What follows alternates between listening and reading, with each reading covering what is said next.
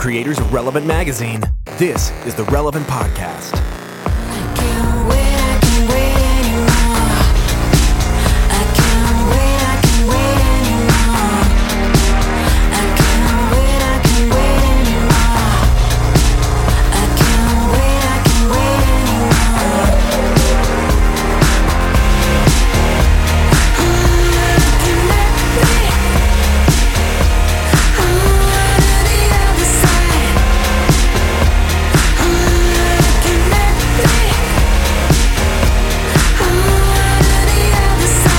It's a week of Friday, March 3rd, 2017, and it's the Relevant Podcast. I'm your host, Cameron Strang, and this week's show is brought to you by Casper, a sleep brand that created one perfect mattress sold directly to consumers, eliminating commission-driven inflated prices. Casper's award-winning sleep surface was developed in-house, has a sleek design, and is delivered in a small, how do they do that, sized box. In addition to the mattress, Casper also offers an adaptive pillow and soft, breathable sheets. They're revolutionizing the mattress industry by cutting the... What's an adaptive pillow? I'm telling you, Cohen has one, a Casper pillow, and it is...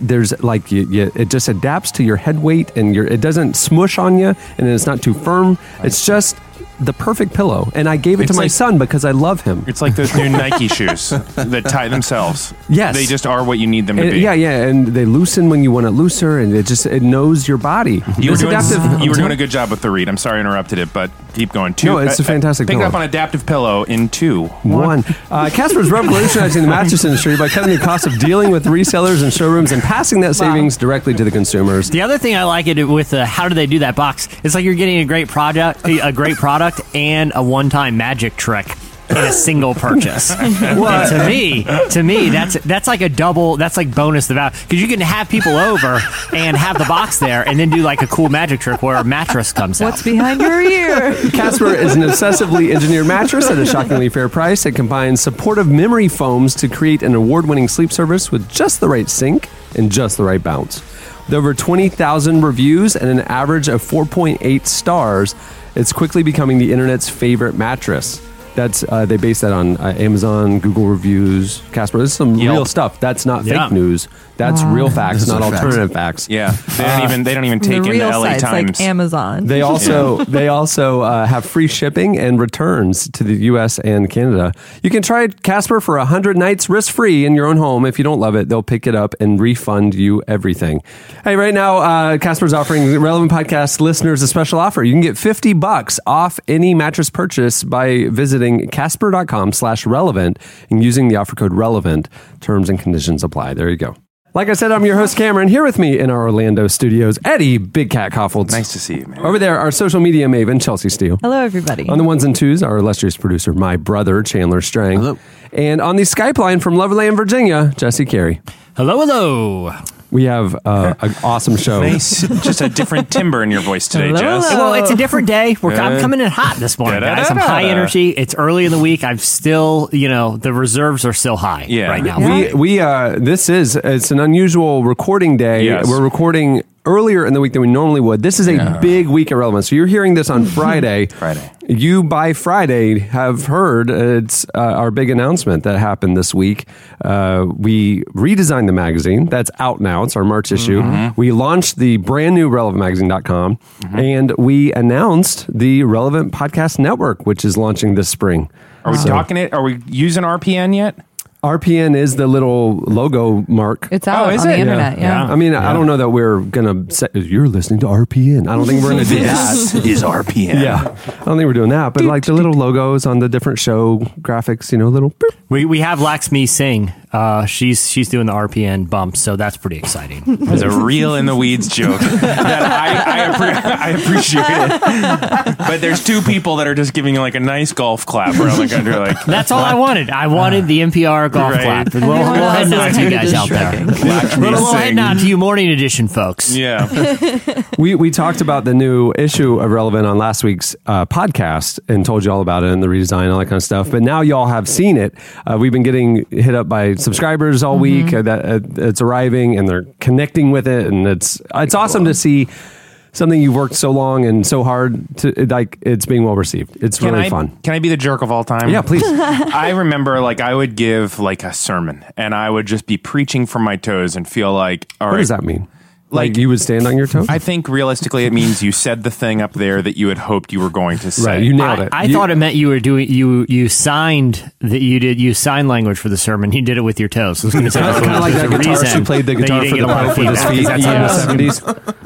It's nearly impossible. Yeah, the armless guy. Yeah. Yeah. Well, yeah, but so I'm saying, and you get people talk to you about it and you have conversations about it. And then you get that one email that's just like, just so you know, the boy wasn't actually selling, didn't actually bring fishes and loaves. He was actually selling them. And it's just like a pretty important point of this. I mean, has anybody emailed you and been like, it's too big? No. I mean, not me. I haven't huge. been watching Facebook and stuff. I was going to say, I haven't seen this many, like, and not to like toot our own horn or anything, but like, it is like a major redesign, a major new look. And so like, I haven't seen this much instant response, like from when it hits subscribers to when people are saying nice things for any issue that I can remember. I'll toot your own horn because, as I've said many times, I have nothing to do with the magazine. I watch it pop up on the board, then I just see it. It's beautiful. Thanks. It's always been beautiful. thoughtful and great. So, but the content, it's like interesting. It still feels like relevant, but there was like a content shift that I can't put my finger on. Right. Can you talk about that? Yeah, it matured a little bit. I mean, I just we launched a new website in late 2012, going into 13, and we did a pretty big shift with the company at that time. We shut down everything else we were doing, all the marketing. We had an ad agency, we had other magazines. We shuttered all that and just went all in with Relevant and just rebooted You had an everything. ad agency? Yeah, for 12 years. That was most of our revenue. It was doing creative services for other companies. Yeah. So did you have like those meetings like in Mad Men where they're sitting down doing like And pitching campaigns and stuff? pitching Absolutely. for Heinz beans and stuff like that? Yeah, I mean, it was more a marketing consultation and stuff, but I mean, it was the thing to make the ends meet while our fledgling little magazines couldn't make the ends meet. We could do we could put more resources into the magazine and the web stuff than they merited because we did this other business on the side to make ends meet.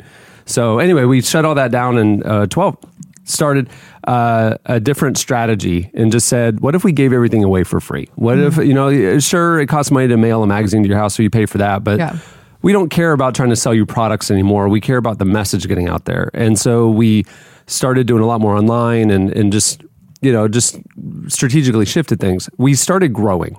And so things that had been kind of normal for 5 years or kind of similar size reach started to really explode. And we started to go from about 750,000 people a month in 2012 to last year we had 73 million people that we tracked.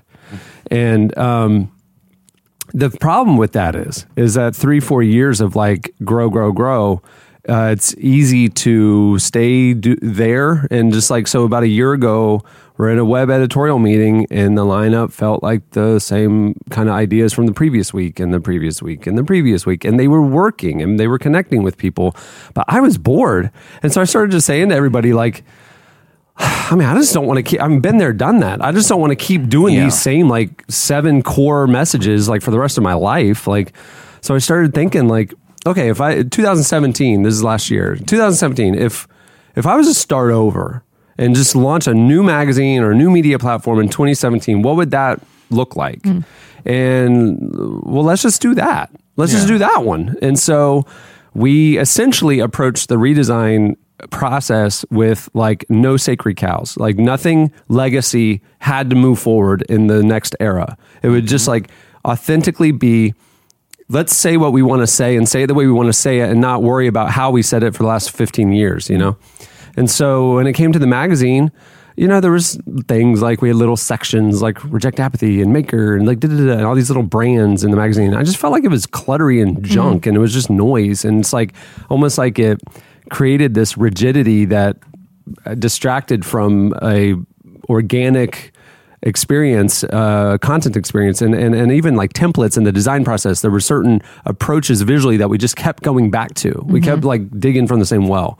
And I just was like, so we approached this like, I don't want any more templates. I want every idea to be expressed in the best way for that idea to be expressed visually. I want if this should be a listicle and it should really be about 2 pages long, then let's do that and not try to bloat it to a 4-page feature, because that's what it normally would be. Like, let's cut things down to like just what it should be. And so the content evolution is, we're still feel like God's called us to, lead the conversation at the intersection of faith and culture. We feel like, the conversation that we're leading, that, showing that faith, that God, that God is relevant to all aspects of our life, not just church and stuff. So what we do with our career matters, and how we live our life, and relationships and justice and all those things, that there is a God conversation to that. We still feel passionate about that. And so we're still talking about a lot of the same scope of what we're doing, but it kind of matured. And I think like shedding old skin format wise was really refreshing and allowed us to kind of approach the same maybe topics, but with a fresh perspective and voice. Yeah, that's what it is. Because that's an interesting, by the way, that's preaching from your toes, just so you know. I was losing feeling. What you can't see is Cameron is sign languaging with his toes right now. That whole dialogue, it's pretty impressive. I was losing feeling in my toes. I was getting so revved up. But. Just to echo kind of what Cameron's saying, I was actually having a conversation with Aaron, our editorial director, last night. Who knows Tim Tebow so well. That's literally his claim to fame, is he was 4th grade friends with Tim Tebow. Okay. Keep going. Yeah, so I'm chatting with Aaron, and we're talking about some, interviews, him and I had both had recently for an upcoming issue. And it kind of like, what Cameron was saying about like the intentionality of the conversations that we're having. We've always tried to do that, and I'm really proud of everything. And I think, Cameron, I don't want to speak for you, but I know everyone on the team is very proud of everything that we've done in the past. But it does feel like we've honed our filters a little for this kind of new season, and the intentionality that we're approaching a lot of these conversations with. It's like reinvigorating, I feel like, from a creative standpoint. I hope that the reader experiences that too, that it's almost going like a level deeper, and we've thrown out the old formulas and we're trying something new and fresh and go where the conversations lead. And I hope it's surprising. I hope it's inspiring for people, and that it's like they're reading a new magazine, even though it feels familiar. Right. It's like you just grew up a little bit. Right. I would like to say also that I was hurt that my suggestion for my feature did not make it into the magazine. What was that again? Crossword. I would like to do the crossword on the last page. I am in Eddie's corner on this one. Right. So this would be a Bible-themed crossword puzzle. Like it's like the Southwest thing. You have the Sudoku, you have the crossword, and everyone turns there first. Is that how you say that word? Sudoku? I thought it was Sudoku. I thought it was Sudoku. Either way, too. you can't pop in one more page in the end for a games section. Like, how much does it cost? Probably whatever. 25 cents? Pass it along to the readers. You can pay for it, $5,000. $5,000. Would be nice. Anyway. We also, the big thing this week is we launched the new relevantmagazine.com. It went up on Wednesday. I would say it's a soft launch, honestly. It's kind of a phase 1. This thing will continue to expand and refine in the coming weeks and especially months, long term. The site is, I don't know if you've been around our site in the last couple of years, but it's not been the fastest site from a technical standpoint. Don't you dare. Cameron, there is nothing, as much as I am stoked about some of the interviews we've gotten and the new look in the magazine and the positive feedback, there's nothing I'm more excited about than having a website that we've been, victims of our own growth to a degree, because there are times, where we have so many people coming to the website that it slows down to a crawl, and it creates a very difficult user 45 seconds to load it. Yeah, it's on a Zeos 586 in the garage. It literally, we're recording on Tuesday. Joke. That literally happened like a lot of the afternoon, earlier this week before we did the relaunch, which is a good problem to have, but this will solve it. So from the ground up, rethink everything. What's important moving forward? Scalability, reach, global reach. So we switched over to cloud server. So it will be kind of distributed around the globe, and literally will be one of the fastest websites like that exists. Ever. Honestly, from a content standpoint, it's blazing. I mean, like fractions of a microsecond sort of load time. It's crazy. The tech that's running this thing. We guys use the Pied Piper compression app to get the whole thing in there. Pied Piper all over it. Good Silicon Valley reference. And then, so that was kind of a new foundation for the house to be built on. And then it's like, what do we want the house to look like? And again, it was let's cut off, prune off dead branches and let's simplify and double down on the content that we believe in and we're excited about every day. And again, how can we remove the safety net of been there, done that, redundancy? And so there's a lot with the content that is going to be very different. It's going to be a higher volume of content every day. It's going to be far more engaging visually. It's beautiful. We worked very hard to figure out how in this distributed digital age, when I can look at an article from Rolling Stone and Time and Newsweek and Relevant, BuzzFeed and LA Times, all in the same app essentially, whether it be Flipboard or Apple News or whatever. What about our little web article on your phone looks and feels like Relevant? How is it uniquely us? Well, how do we tap into the print visual experience, which is beautiful and white space and modern, and how do we bring that into your phone screen and your computer screen? The team worked very hard on that, and I'm really proud of where we ended up with the design. The content sections and the multimedia stuff is definitely a phase one. We just had to get the thing up, and then once it's up, now we can keep adding to it and stuff. Because there's some stuff we've been working on for phase 2 already. It's the fun and games tab. Yeah, the fun and games tab. Oh man, it is blazing fast. I haven't got this approved yet, but it's something a little side project. It's a Magic Eye section, and it's the best of the Magic Eye glory days. Oh, that would be just an April Fool's. Does that work on a computer screen? I've never seen them in print either. I can't see them, but Cameron, I haven't thought of that yet, and it's very concerning to me because I put a tremendous amount of time, and I did not factor in screen time. Jesse is uploading 4 terabytes. I'm looking right now. They don't work at all. It's just a bunch of dots. They don't work at all. This is a huge mistake. Only works in posters. Literally, if you look at Jesse's calendar, any given work week, about 80% of his time was blocked off for a special project, and I didn't know what it was. But this Magic Eye section, apparently, if that's what the special project was, has been about 80% of his compensation for the last 6 months. And he's been doing it Rembrandt style, just a dot at a time with a little oil brush. It turns out I should have taken a lesson, and I don't even know how these things work. I was just hoping that the pieces would come together at the end. He's just painting trash all day. Time well spent. Oh boy. Well, anyhow, all this sounds very exciting. And then the podcast network. Yes, that's going to be the thing. Now we're talking. This show will continue every week as we have been doing for 11 years. Except adding a little thing to the end of it. The fun and games tab. Keep going. Yeah. And we're launching a handful of other shows. We're doing shows that we're producing that kind of dive into other aspects of the relevant content spectrum.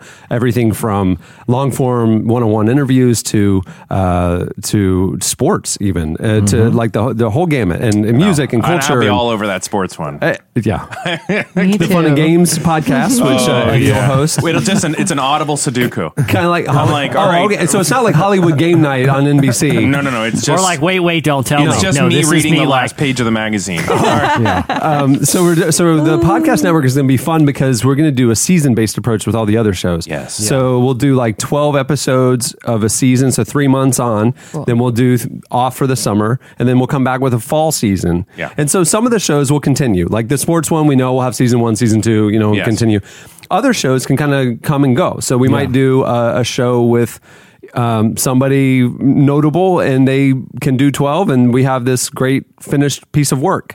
And then maybe we do somebody else in the fall or something, like we can move things around and it'll be a lot of fun. And then we're going to be partnering and helping other podcasts as well. We're going to kind of have affiliate and partner shows that we don't produce, but we kind of link arms with and help distribute and market those shows. Yeah. So finding great shows out there that already are going and we can kind of help put them on our platform and help propel them and, stuff we believe in. So that's going to be a lot of fun. Yeah. It's an exciting time. But then the last thing, so when I talk about like the website, we'll have more things being added and stuff. Yes. You know, you guys have heard on the podcast, we're moving studios soon. We're building out new studios right now.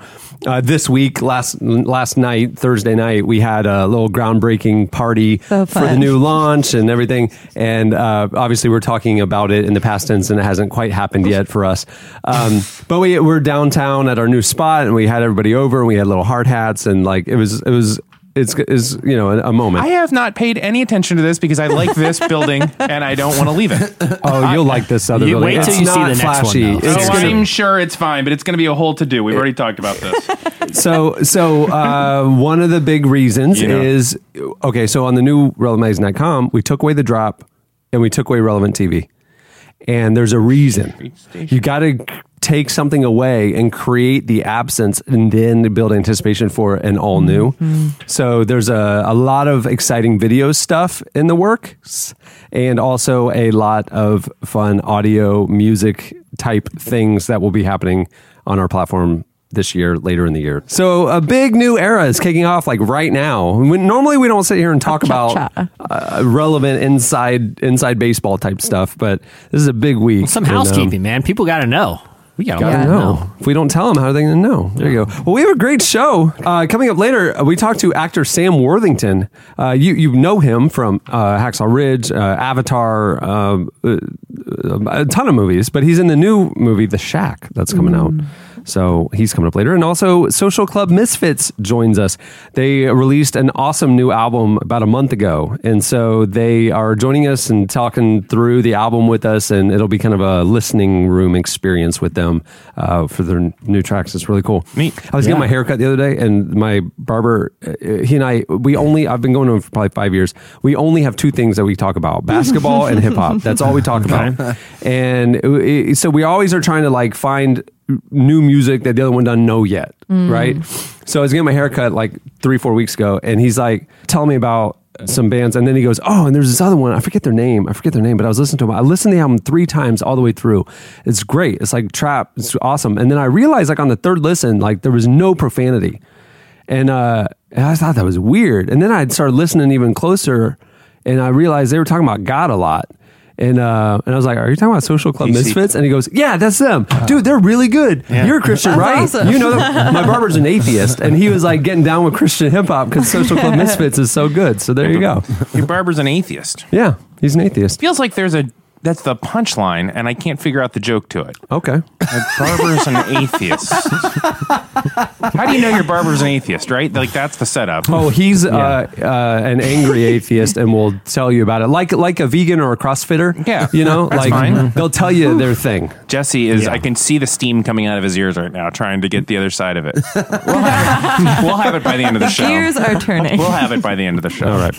Well, there you go. So that's coming up later. Moving the show along, it's time for our look back at what happened this week in culture and entertainment. It's time for In Case You Missed It. Well, in case you missed it, this year's Oscars broke records for the number of black actors, actresses, and filmmakers that won.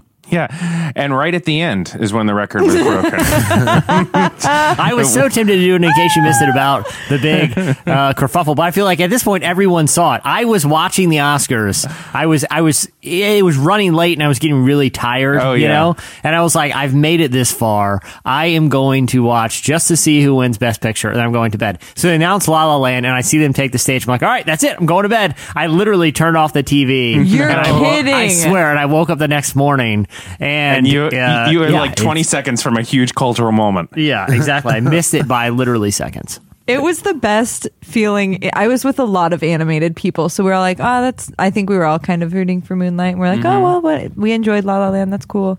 And then you see everyone start turning, and you see some guy with a headset run out, and everyone's looking around, and then someone's like, Moonlight, you won. I loved that guy. And I was like, the producer of La La Land. He was so gracious. Yeah. I'm like, on your feet, and gotta be, I mean, so many people watching. He was just really kind. I loved how, without even looking, he snatched the card out of. He was just like, Warren Beatty doesn't have this. He didn't, but if you look at it, he didn't look at the card. Like, he didn't look that it actually He just said. pulled it He just out. pulled it out and held it to the camera without even like double checking Wow. it. Yeah, that guy had moxie. really And after what strong happened? wherewithal. Well, the thing is, like, Warren Beatty did not need to come back up to the microphone and explain what happened. You've done enough at this point, I'm like, Warren Beatty. No. I'm glad he did. No. I'm glad he did because he didn't Harvey it. It wasn't a Warren Beatty issue. No, I know. He was Yeah. given the wrong card. Yeah. But his concern was more that Warren Beatty was taken care of rather than That's the true. Moonlight people got another 10 seconds up there to do an acceptance Yeah, speech. they didn't get their moment. I will say, though, have you seen Moonlight? No, I bought it, but I haven't watched it It yet. is shattering. I think it was the best picture. Well, there you go. Yeah. Well, it literally was. Yeah, but I was like very literally, relieved Eddie. at that one. It was such a good, literally such a good movie. There you go. Well, people of color took home Oscars in several of the major categories, including Best Adapted Screenplay, Best Supporting Actress, Best Supporting Actor, Best Documentary. You know, obviously, it was just a year ago that the hashtag Oscars So White became a trending topic after the Academy Awards didn't feature one actor of color for 2 consecutive years in any of the major categories. 4 of the Best Picture nominees told stories primarily focused on people of color, including, obviously, Best Picture winner Moonlight. So it's a shift. Big year. It was a huge year. Well, in case you missed it, this week, Carl Lentz preached a mini sermon on the Dr. Oz show. Did you see this? We posted it on Yeah. RealMags.com. Yeah, It was I was so nervous when I saw Dr. Oz's setup, too. Yeah. Well, as part of his had Faithful Friday series, Dr. Oz recently invited Hillsong New York pastor Carl Lentz on the daytime talk show. What were you going to say? I had no idea Carl knew so much about the food pyramid. Yeah. He did a great job. Or Dr. Oz's weird pseudoscience vitamins. The host and Oprah protege, who's known for his sometimes controversial medical advice, told his audience that Lentz would, quote, not talk so much about the rules, but the energy behind religion. When I heard that, I'm like, oh boy, Carl, get us out of this, man. This is like, I'm not like an Oprah hater, but like, I feel like Dr. Oz represents part of like the worst about like the things that people criticize Oprah about. Like Dr. Oz represents that, like just kind of weird, hokey stuff a lot of times. And when he was like, he's going to talk about the energy of religion, I'm like, what does that even mean? I have no idea. We write about and cover religion, and I have no idea what he's referencing here. Well, Carl, obviously, he took the next 4 minutes. You give Carl a mic, he's going to talk about Jesus. He's not. I don't care what weird energy setup you've given me. We're gonna win some souls today. That's Carl. So he took the next 4 minutes to preach a mini sermon about the power of turning to Jesus for help. Here's a clip. And I remember thinking, it's always better to find somebody who knows the map better than you. We live in a world right now where people are trying to figure out this life without talking to the designer. And when Jesus said, I'm the way, the truth, and the life, he wasn't talking about a religion. He wasn't talking about a social construct. He was talking about the King of heaven and earth giving you clues on where you need to go. And I would tell you this, I don't want to get caught in life where have you ever felt like you're in a hamster wheel? Like you're taking steps, but you're making no progress. I walked in on my son the other day. I have 3 children. None of them pay rent.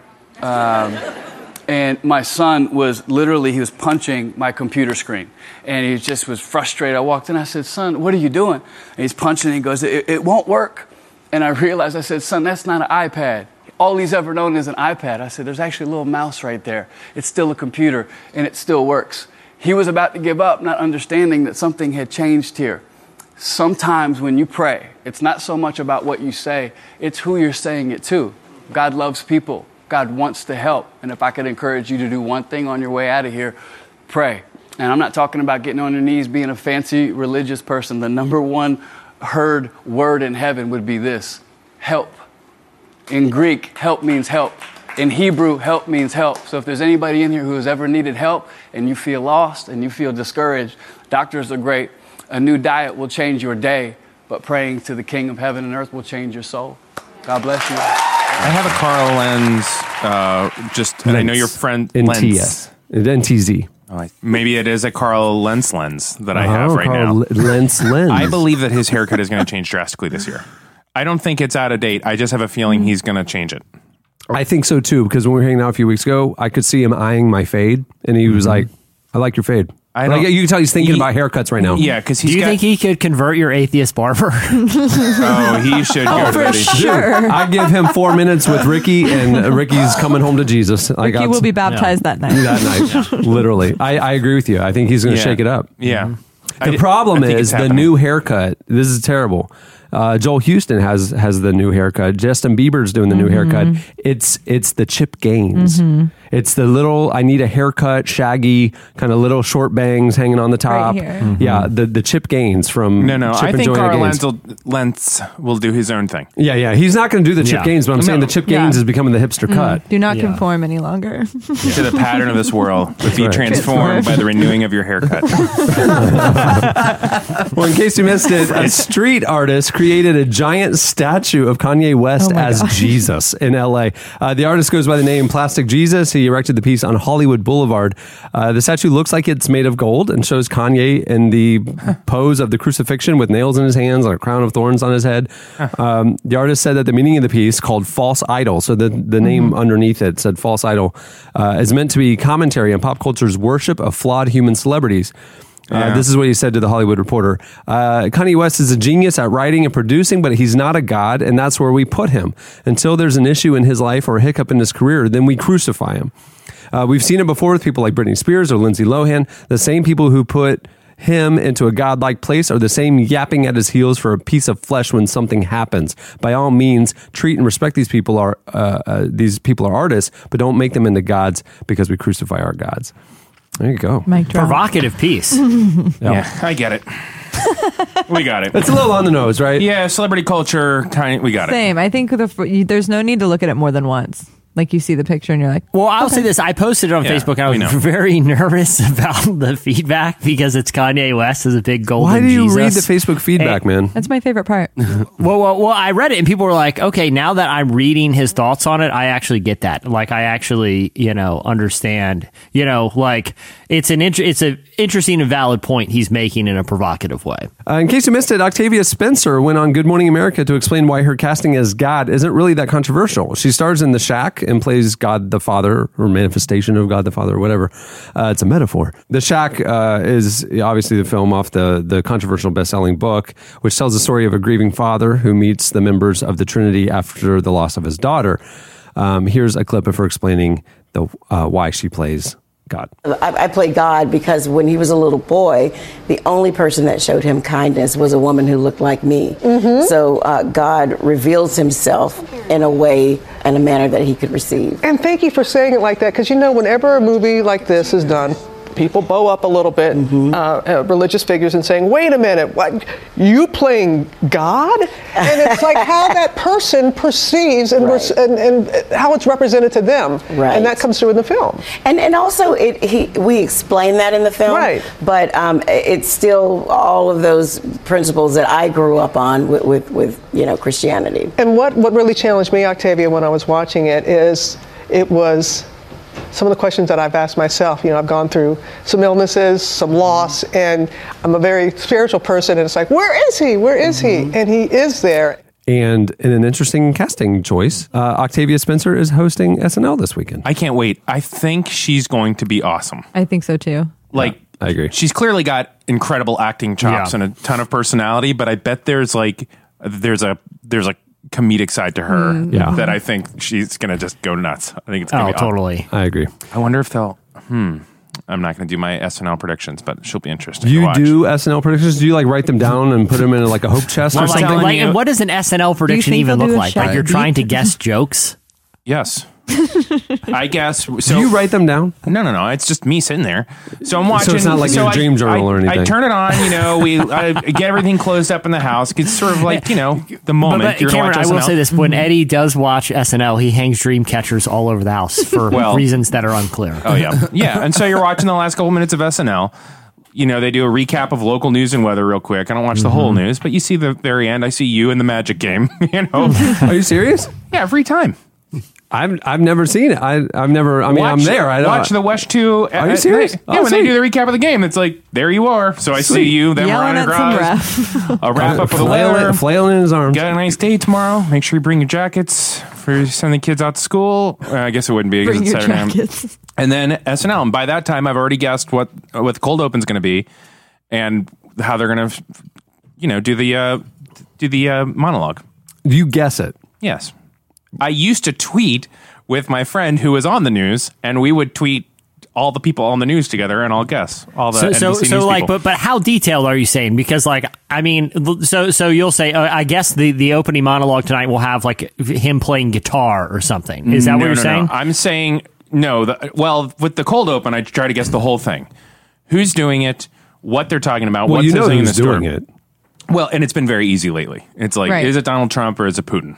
Right. And then the monologue, it's like, are they going to do the thing where they take questions from the audience? Are they going to do the walking through with the song? How do they? Because you got to think about what can that person handle, Right. right? And so immediately, if you're like, okay, they're not a very good actor, they're probably Yeah, like when they have an athlete host or they're something. going to take questions, Yeah. because immediately Right. they just need to Divert bring in attention. right, and they haven't done it in a while. But sometimes they break format.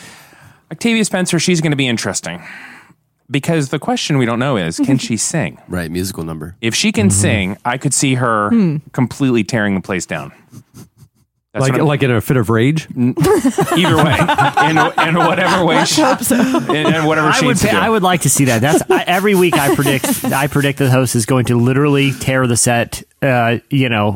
Piece by piece on live TV. I'm never Doing Adele and start her monologue Yeah, over. SNL is mainly a game. Have we ever seen, has anybody live on SNL like started something over? I've never seen that happen. I've never seen that. What's that girl? Ashley. What was the girl's name? Ashley Simpson. She kind of started over. She just kind of started doing a weird like freaked dance out. and Danced just away. like shut it down. Yeah, that's true. But like nobody Adele in 35 years of skits, of monologues, of whatever, nobody's ever Adele. Yeah. That's Yeah. crazy.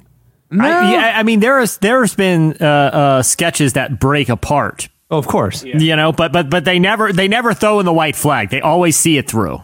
Yeah, they don't ever direct from up there. Right. They just go, we're going to do this. They just power fall through. apart, and then all of a sudden... And then they tear the set down. But the best is not when one like totally falls apart, but when something very subtle, like a set piece breaks or something, or like a mustache fake falls off. mustache That's my that's favorite, falling when the off corner of and a they're trying to mustache hold is it just on. falling off. That's Yeah. always the best, because that's when you see like, okay, how easy is it to shake this person off their game? Yeah. I feel like that's the entirety of Jimmy Fallon's time on SNL. Yeah. It's just him breaking characters. Well, the one that I've noticed breaking pretty consistently is that closing moments of the bar. They play this like way late in the episode, and it's always the funny Kate McKinnon. There you go, Kate McKinnon, and she's always like some really terrible person. Like It's gross. clearly the last And- two people at a really bad bar. Really bad bar. Yeah. And then Keenan is always the bartender. Right. And they are always doing gross things. And when they cut back to him, he's laughing half the time. I mean, we're trying to really so suppress funny. a laugh. Yeah. Like that always gets him. And I think it's because Kate probably does stuff that they didn't rehearse and like to get him. I think. Yeah. Well, it's almost like the Stefan bit. Like you find out later that they would be feeding Bill He Hader never knew what lines he was gonna say. live Yeah, for right. the first time. And so that's why Right. he would crack up at himself. And he's reading a line ahead as he's saying and so he's realizing what he's about to have to say. Oh, man. The most recent funny one that got me laughing was, it was a few months ago, Ryan Gosling was the host, and Kate McKinnon, they were doing that. They've done it like 3 times now, alien where one? someone's like, three people are either like abducted by aliens or like Santa and his elves, and 2 of them have like this magical experience, and one of them has like just straight out of a nightmare, and it's Kate McKenna. And you see Ryan Gosling literally crying, laughing, trying to get through his lines. My thing is like with that skit, like they did a dress rehearsal, a full dress. They not only did rehearsals throughout the week, they Right. did a full dress rehearsal with an audience. They know what's coming. So like, why are you cracking up? Because like, Because- if I'm hearing a joke for the 5th time, I'm not laughing at it. I've heard him talk about it. Okay, They they give it just enough to be totally camera ready in case they have to cut to the show in an emergency. Yeah. The crowd laughs, but they also know they can only do it one time great. Right. So they do they'll hold back. It's very scripted I on. know, okay, I figured that they were doing stuff live for the first time to kind of break each other, you know, because everybody knows that tension is what's so funny. Right. It's that last 5%. I think that's what Kate McKinnon is probably the best at, is doing a great performance, and then during the show she goes off the rails. Yeah. She tears it down. She literally burns down SNL. Yeah. It is quite inexpensive. Well, lastly, in case you missed it, Ellen pulled off a real-life Scott's Tots moment with a much happier ending. Guys, I don't usually get misty-eyed watching YouTube clips of stuff that was on TV. Of Ellen? This one got me, guys. This was because I feel like ever since the Scott's Tots episode, just for context, if anyone hadn't seen it, which I don't know how you haven't at this point, go watch it on Netflix. It's arguably The Office's most painful moment, where Michael Scott, decades earlier, had promised a high school, or at that time an elementary Second school graders, class, that he would one day, when they get ready to graduate college, pay for all of them to have college scholarship, because in his mind he would be a super successful business guy at that point. He has to go and tell them that all he has is a gym bag full of lithium batteries for laptops he hasn't even purchased them. And it leaves you in such tension. Like, all these years since that episode has aired, it's like, I just want to see that happen in real life, because this was so painful and awkward and borderline not funny that we have to have some moment of relief from this. Well, Ellen interviewed teachers and students from Brooklyn's Summit Academy Charter School, many of whom have overcome heartbreaking real-life obstacles, and they all dream of going to college. In her show's biggest giveaway ever, she partnered with Walmart to give the entire senior class full 4-year scholarships. Here's a clip. And what college, it would mean what to you exactly? I know it means everything because you're the first in the family, but... Well, so... College means the world to me as well. It's like, college is like the goal that I had my entire life, and now it's going to happen. It's going to happen, and I think Summit for that. Yeah. And Malik? College is more realistic, and it's no longer just an option. It's mandatory, something that I'm going to do. Yep, that's right. All right, we're going to take a break, and we'll be back more with the Summit group after this. We're back with Cheryl and Natasha and the senior class of Summit Academy. Tell me what it means for you to motivate these kids every single day. Well, I've got to tell you, Ellen, when I think about college, I think about when I graduated from college. And I took my diploma home. I went to the University of Virginia, Wahoo, and my grandfather opened that diploma up, and he had tears in his eyes, and he said to me that with this piece of paper, you can do anything. And I want that for these kids, because they deserve it. They do deserve it. They do deserve it.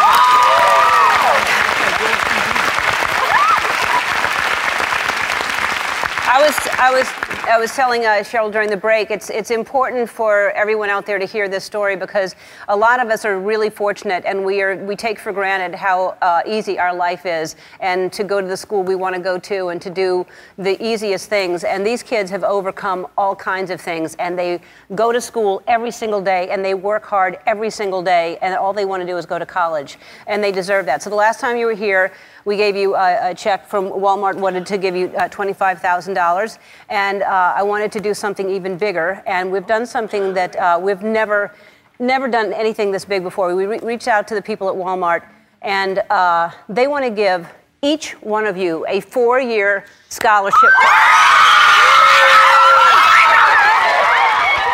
Goosebumps. That's crazy. Crying. That's crazy. It really was. It was. Like I said, I've been living in like a tension.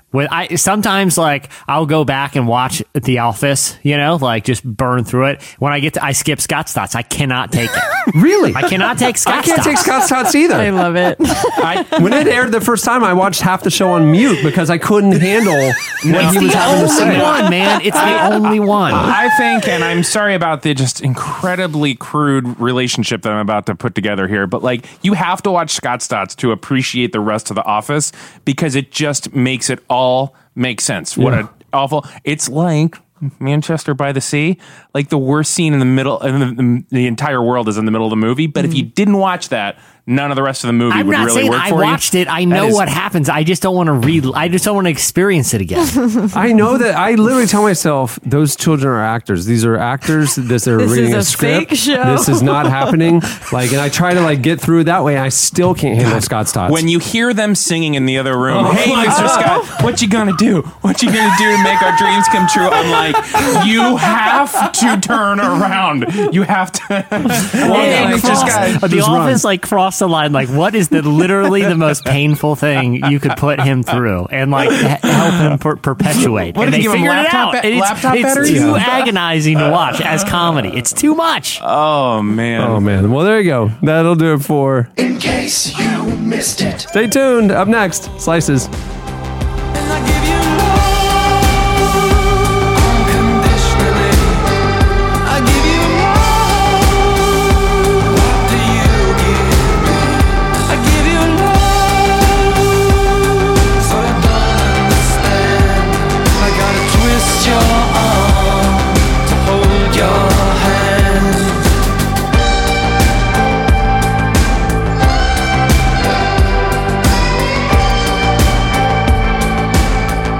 You're listening to Ten Fay. The song is Twist Your Arm. At the beginning of the podcast, you're at Goldfrapp with Any More. What? You're shaking your heads. Great stuff. This is often a yes for me. If Oh. I'm shaking my head, I'm just like, Goldfrapp. Any More. There you go. Okay, it's time for Slices. What do you have, Jesse? All right. Well, I'm going to present a news story that I have very, very mixed feelings about, and I think something's amiss here. And I'm gonna tell you what the news story is, and then I'm gonna tell you my theory behind this. It's very. I was thinking about this a lot last night. A team of scientists at Harvard are working on a project that they call a de-extinction project. What they plan on doing is bringing the woolly mammoth back to life, Jurassic Park style. Yeah, what could possibly go wrong? They say, here's the Just thing, big, they hairy say that they elephants. have the technology to pull this off in like 2 years. So this isn't like, in 2050, we're going to have another woolly mammoth. They're saying like within the next few years, we could have another woolly mammoth. So woolly mammoths have been extinct for like 4,000 years, right? And so what they're going to do is they're going to splice DNA that they have from, amber and like woolly mammoth bones with a modern day elephant. And it technically would be a hybrid called a mammophant, which is a super lame name for an animal. It's hard to say. they have 2 years to work on that. We need to workshop that. Like- I think we should workshop that a I'm little gonna better. send Yeah, I was gonna say, Yeah. I was gonna say, let's hope by then they get a better name. But they said, it'll look basically like the woolly mammoth. It'll have the long hair. It'll have the big tusk. It'll be, like cold-blooded or whatever, or, can adapt. What? to- Just kind of mean, just cold-blooded. yeah, it's gonna ice cold, just kind of man. a jerk. Ice Just cold. kind of ornery. So they're gonna bring it back. So basically, Wait, it's hold gonna on. be Why'd you woolly say mammoth. cold-blooded? Woolly mammoths were mammals. They weren't cold-blooded. No, I'm sorry. Their blood will be able to adapt to like super cold weather. Oh, okay. That's different than cold-blooded, but but they're going to be cold blooded too. They're really mean. They're giving a really Yeah, mean eye. they're putting a little tiny But bit like, of snake I'll say in this: there too. these woolly mammoths, they like the Scott Stopped episode. Yeah, they're the worst. I'm talking cold blooded. yeah. They all watch Manchester by the Sea just for the fun of it. Someday you guys are going to see that movie and realize what a good joke that was. I saw it. Yeah. Well, Wasn't it the saddest thing you've ever seen? I literally, on a Friday night, I went on iTunes and got as many of the Oscar movies as I could, just to like, Yeah, I that were understand. available. And so that was the first one I watched. I was alone on a Friday night watching it. It was the saddest movie. That scene between Casey Affleck and Michelle Williams. Oh. When they reunite and they're talking, I could not handle that. Oh, it was I sad. think we're really wrecking Jesse's slice. No, I'm just telling you. I mean, but this is how. No, you underscore my point because they thought that movie was a comedy. These Right. woolly mammoths. Right. They are They thought it was just like a dry comedy. Cold-blooded. Yeah, cold-blooded. So anyway, obviously there are some people in the zoological field that feel like, this could be crossing some ethical lines. Yeah. And I feel like, that's a valid. They say, well, what are you going to do with these woolly mammoths? Because they're like social creatures and they're super smart and they can't hang out with elephants, because they're woolly mammoths. So what are you going to do?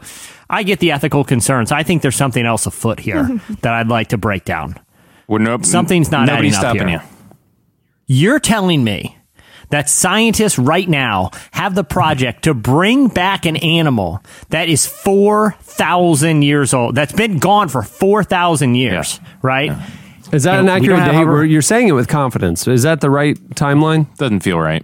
It feels a little soon. I'm gonna Google it, but I'm pretty sure I read it the other day. I'm gonna go 100,000. Yeah, I'm pretty confident. Either way, it's thousands of years. Either way. Right, so here we go. It's at 400,000 years. That feels better. Some people say 4,000. Well, I mean, yeah. 1972 was the last known spotting of a woolly mammoth. No, update. Isolated populations of the woolly mammoth survived on St. Paul Island until 5,600 years ago, and on Wrangell Island until 4,000 years ago. Whoa. Good job, man. We're sorry we doubted you. There you go. No, that's fine. Either way, it's an impressive feat by scientists. I did read that on Wikipedia, and that figure was just edited 36 seconds ago, so I don't know. It was updated by Virginia Beardman 4. But okay, here's my thing, guys. You're telling me that scientists have the technology and the ability to bring back an animal that has been extinct for like thousands of years. Get to it. What animal do you want? well, one. Here's my overall point. You bring it up exactly. I think this is a tease. I think they are teasing us right now. I think they want to let us know that they're capable of such cool stuff that we're just not, and we're only scratching the surface. Like, it's not available to us. I feel like this is a big tease. First off, if you're going to bring back, they're like, hey, let's bring back an old animal. So let's pick one of the dinosaurs that is nobody's favorite. Nobody thought the woolly mammoth was the coolest. I'm not saying bring back T-Rex, but Triceratops maybe, right. Maybe a Brontosaurus, something cool. Such thing as a Brontosaurus. No one cares about the woolly mammoth. It's a shaggy-haired elephant. Who cares? Not that, But the point is that they can do it. So you're telling me that they can bring back a prehistoric animal, and the coolest invention we had that they've given to consumers in like the last 5 years is like a speaker that can talk to us, right? Like the biggest breakthrough we've had is Suri, and she's wrong like 80% of the time for me. Surre. Suri. Whatever. For some reason, she can't understand the words I'm pronouncing, Eddie. We don't have. I watched that. It's a show, Abstract, on Netflix, and they were talking about how Nike, had put all this work into self-tying shoes or whatever. And I'm like, dude, we're bringing back a woolly mammoth. You can't even figure out how to get shoes. It took you decades to get a shoe to tie by itself. Something's not adding up here, guys. There's a whole realm of science that they're just withholding from us because they don't want us to have cool stuff. There's no hoverboards. I'm not even asking for like flying cars. I know not to ask for that, but I'm just saying, why can they do something cool like bring back a woolly mammoth and we don't even have the Minority Report gloves? Someone explain that to me. I feel like we just all got quiet and just watched this whole thing unfold. If you were writing in your dream journal, were you predicting where this was going to go? And I just knew exactly. Jesse had a lot of feelings about things that haven't been invented. He was preaching from his toes just from his toes. Yeah. But are you guys not with me? What the heck? You can bring back a woolly mammoth and we don't have anything cool? Like, we don't, like... I mean, 10 years ago, if you're like, hey, you're not going to believe it, you can touch a cell phone and it's going to work. Okay, cool. Well, am I have a rocket pack? Because I'm not that impressed, is what I'm saying. I think woolly mammoth is our least... I think it's pretty low on the priority list. You know what I'm saying? Like who's giving these Harvard scientists orders? Because, like I said, they didn't even pick a very cool animal. But there is a legitimate question. They're not small things. Where are you going to put them? I mean, and they need to be in the super cold, so you can just drop them off in Antarctica and just they're going to be in a lab. Right, that's what I'm saying. Like, how do you, like, what's the end game here? I mean, are they doing it just because they can? And why don't they work on something that people actually want and have asked for? I've got to say, though, like, I just imagined it for a second, like, actually being able to see this thing. Yeah. That I feel real terror in seeing that. Like, it feels very... Well, its eyes are dead. That's the thing. It's like it looks you in the eye with these dead eyes because it has no soul because it was created in a lab. I don't know what it is, but there is something that feels really terrifying about that. Because it's a dinosaur. Because it's a dinosaur. I don't really want to see. Like, it's always a possibility. And we don't know what its primary food was. What if it has a taste for human? Why, you know? And why would they? Why would they pair it with an elephant? Why don't they pair it with just like a Saint Bernard and just do like baby mammoths? Like ones that you can keep as pets. We knew you could do it, but it's not gonna. Yeah. It's not generally gonna do anything. So like Shetland ponies, like little miniature versions of the big things. You can put it in a kennel. You can keep it in just kind of like an enclosed area. So then if it goes berserk, right? If it wants to tear the set down, Yeah, you need to put its like little collar back on it and generally like lead it back to its home instead of Eddie, it literally destroying. You're underscoring my point here, man. It's not just about cool inventions that we were promised but we don't have. It's about like if you're gonna do is go off the rails and do something that's wildly unethical, like make a mammophant. Right. Why stop there? Like why? Because no one asked for that. No one. We never watched. Can you imagine how lame Jurassic Park would be if they went to an island just full of woolly mammoths? That's a super lame movie. That is a great point. They're like, oh, yeah, it's like basically an elephant. I mean, like I know it's got hair, but it's still basically a thing I know. Jesse, I'm just saying, why did they choose that? And why not something cool that people want? They're just teasing us with their powers, with their science powers. Right. If they can do that, and from what I understand from science, they could take like T-Rex stuff and cut it into a alligator. You got yourself another T-Rex. Right. Right? Right. Yeah. If that's what science works, how that science works. We don't want a T-Rex running around. But this is a slippery. Well, maybe that's how you solve the woolly mammoth problem, is you get a couple T-Rexes. And the people problem. Right. They don't know what to do with T-Rex. All of a sudden, we're creating new animals and the next thing you know, the other one. We create a new food chain. Now we got a real problem. And I'm not even that's the thing. Like, obviously that's where this is going, but I didn't ask for this. I asked for cool Minority Report gloves. I asked for like magnet shoes. Is magnet shoes? We're trying our best to take this toward a substantive bioethics conversation of what is life and what is God's intent and what is a soul. Right. What all these. And Jesse keeps harping on Minority Report gloves and jetpacks. Right. I feel like it's the question no one's asking. You're right. It is the question no one is. Cameron, you're falling right into their hands. They want you to get in this endless debate there's no answers for. It just seems like a weird. That's the other thing too. Like I get the point. Like there's a lot. It raises a lot of ethical questions, but it just raises like it seems like there's so many problems in the world that they could be solving, and it's just like guys would be like, hey, you know, it'd be really cool, man, if we brought back a woolly mammoth, like a freaking woolly mammoth, like an elephant with hair. Let's do this thing. Let's commit years to this. When there's like a lot of other, I'm just wondering why that's where they chose to start. It just doesn't. It just doesn't add up to me. That's the thing. Yeah, why didn't they start with smaller extinct creatures? Bring back the dodo bird. You got plenty of bird opportunities, out there. Why don't they make a little chimpanzee that never gets beyond the cute baby chimpanzee diaper phase that you can always keep as a pet? Because that's one dress him up as like a policeman or a pirate. Because that's one of the big chimpanzee problems. So do the chimps. Yeah, is when they get too big, they can hurt you, and so you got to always be buying new baby chimpanzees. That's the thing. I want a chimp that's always the size that if I put him in a Sherlock Holmes outfit and give him a little magnifying glass, I know there's no danger of him falling. I mean, why didn't science think of that?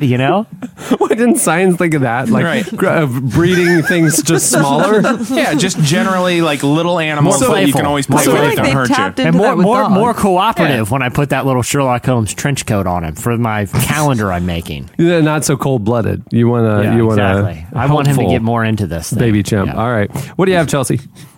I have great news for people who play Candy Crush on their phone, maybe while they're trying to fall asleep, because people who live without screens don't sleep any better than people who do. Oh, really? Yes. Interesting. Oh, it's a big screen. Always told us, like, oh, wait, what was it? Big phone? Somebody big always would tell us that we were bad people for playing Candy Crush when we should be going nighty-night. Right. You're wide awake. Well, this article says sleep experts are quick to blame bright TVs or smartphones as the reason why nearly 1/3 of U.S. adults don't clock in enough sleep hours. But a new study that was published by the Human Biology this month suggests that even without distractions from artificial light sources and other modern technology, human sleep patterns can still be far from ideal. A group of researchers from Duke mostly tracked sleep patterns from people living in Madagascar, the U.S., and Italy, and they all had similar sleep patterns. Pause. How in the world? Do you think there was just somebody that was like, yeah, I got family in Madagascar? We can just go check it out. Let's just choose that because we can get down there and we can crash with my uncle. Yeah, so we got that one. Or they just watched the animated movie and reverse engineered how long people were sleeping. Great question. That's probably it. You have a good radio voice. No, I was going to say, I am proud of you. This is the best delivered slice you've had yet. You have but you have a nice tone to your voice. I know. Like, did you catch that? I was enthralled with the content. And did you catch her setup too? Yeah, it was like you don't have to feel guilty for it was a well fashioned lead there, Chelsea. It's great. Wow, I don't know if I should continue if we should just end it on a high note. I will say I did go running this morning, so I think Congratulations. starting my day, pumping my blood. Yeah. Did you like hide your cell phone last night and get a really good night's sleep? Is that part of this too? I was on my phone until my eyes drooped. You know, it's weird. I just got back on vacation from Madagascar. I feel totally refreshed. This is the best. That's awesome. Yeah, well, apparently data shows that villages had worse sleep cycles than people in the U.S., like remote villages who'd have very little to no screen time. I never agreed with these judgy reports anyway about like, you know, like I got a digital clock in my room, so I'm throwing off my circadian rhythm. It's like, oh, look who's wrong now. I can look at Facebook all night if I want. Science. No, peace out. You focus on your bringing back the woolly mammoth no one wanted. I'll worry about my sleep pattern. Yeah. Thanks a lot. Oh, cool. A gigantic. You know, all scientists aren't the same, right? They're not all choosing to either do sleep studies or woolly mammoth research. You know, they have different specialties. Some of them are. Some of them are. Some of them made the decision, and they made. This was our president's moonshot, was to create a woolly mammoth, and mission accomplished. So this is the JFK moment for the new administration. Right. Is by the end of 2 years, we want a woolly mammoth. Yes, Vice President Biden was going to cure cancer, and now we got a woolly mammoth. There you go. So, I feel like there's a wouldn't that be if you were president? If Fake you news. just decreed something publicly, so scientists then had to work on it. You know, like maybe that's what happened. Maybe they know Trump's just super heavy into mammoths. You know. Maybe this is trying to distract like I said, us from something. something's not adding up. Speaking of the moonshot, JFK, did you see this week that Elon Musk announced that 2 tourists are going to be hired SpaceX to go fly around the moon by next year? Like just 2 people, send them there and back. Got to be Elon Musk has got to be one of them, right? Isn't that why he's doing all this? No, they were approached. He hasn't released the name of who it was, but he said they're not Hollywood people. But they put down a substantial amount of money. The Falcon rocket ship that has to be used to go that far hasn't even been flown yet. They're doing the first launch this summer. It costs $90 million just for the rocket ship. So think about how much for a week-long trip up and around the moon and back again. And it'll be all automated. Like, so it's just literally space tourists. These are civilian tourists that will be riding in an automated capsule. They won't do anything. And they're going to be sitting there for a week looking out the window, and then it'll come back and land itself. And all of this is going to be by the end of next year. That's crazy to me. That's wild. Lance Bass is one of them. Think it's Lance Bass? I think so. Didn't he want to go to space? Yeah, he was in the space program. I don't think Backstreet Boy money is that substantial. NSYNC, but that's fine. Yeah, I don't think it runs that band. I've said it before, though. That just doesn't sound that. I mean, I think it's cool from like the capability is cool that you can send civilians around the moon. I get that. Like, I'm not disparaging their innovation. I'm just saying it doesn't sound. If I had all the money in the world, that's not what I'd spend it on. It'd be really funny. It's funny if all of a sudden, like, it's just like, hey, Science Mike isn't returning his texts. Weird, I haven't heard from that guy. You know, publishing money is pretty robust these days. He's up in space. Yeah. He leveraged $90 million. Right, that's Isn't that crazy? And yeah, he hasn't said how much it's going to cost or who it is or whatever. That'll come later. But he announced it this week on an investor call. So it's like a real thing. But it'd be also funny if he's like, you know what, we're actually going to give it to him for free. And they're like, why? He's like, well, I mean, it is 2 people going in space rockets. What? It's so dangerous. I'm afraid they'll die. Oh. Well, he said they're fully aware of the risk and everything. I mean, like... no kidding. I mean, but this is just what they want to do. I want to know more about these people. I know, right? Yeah. They're my heroes. I mean, I love people like Richard Branson and people like, they just want to be pioneers. They want to be on the first space tourists. Like, you're kind of Neil Armstrong-ish. Right, that's what I'm saying. They're like, going to be in history. I think that's what they kind of want, and they have the resources to do it. So. Jesse, I'm sorry, I interrupted like 10 times. When is the Virgin Galactic? Because they had some setbacks, but their goal is basically to do the same thing, like send people into not all the way to around the moon, but they want to send people into at least outside the atmosphere, right? Low orbit, yeah. So that's totally different. This is, I mean, so SpaceX is more primarily looking at long haul space exploration. So like they want to go to Mars within 7 years. They, that kind of stuff. They're in it. Insane. So they're going to be doing a lot of like taking astronauts up to the space station, a lot of long haul stuff. Virgin Galactic is more doing this kind of spacey looking airplane that's going to go up right above the atmosphere. You can kind of look down and see the blue orb a little bit, and then you'll come back down. Yeah. So it's more like all pretty cool, amazing. It'll be a few hours, and it's going to cost you $250,000 versus $90 million. You know, but it's so $250,000. You can go up technically into space, but it's not like you're orbiting Earth or anything like that. But we are the first generation. Just hypothetically, which one would you rather do? Like a week-long risky journey around the moon to go down in history, or just to experience like space? A really high and this is literally no cost. Like no, you can that's afford not it all. It's all exactly. You could just choose one or the me other too. and be taken care of. I'm like, if you're gonna go big or go home, I'd go around the moon, no question. I wouldn't. We are the yeah. You and my son are the same. He has no interest in going. I'm like, you could go to space, literally in your lifetime. Could, yeah. Costs will come down, buddy. When you're in my age, like you and your kids could go out into space. It will for be the new afternoon. Iceland. People will be like, "Oh, I'm just going to the moon." Yeah, and like he's like, nah. I'm like, I had scrapbooks about space in 4th grade. Like I was a space nerd when I was a kid. But that's whatever. Great. Yeah. I guess the other thing is like the moon just doesn't really appeal to me. Like, oh, cool, the moon. What's up there? You know, there's like rocks and. I want to see that view. You've seen the picture of it of Earth cresting over the horizon of the moon. You know what I mean? Like, and that just to see that with your own eyes. Can you imagine? That'd be amazing. Can't imagine. That's God's insane. wonder, It'd the be creation. out of this and, world. and this week is another big week in space news. That should be my beat now. They discovered 7 Earth-sized planets, only 40 light years away. No big deal. Crazy. And it's probably the most likely place that life would exist if we're looking like Earth-like life.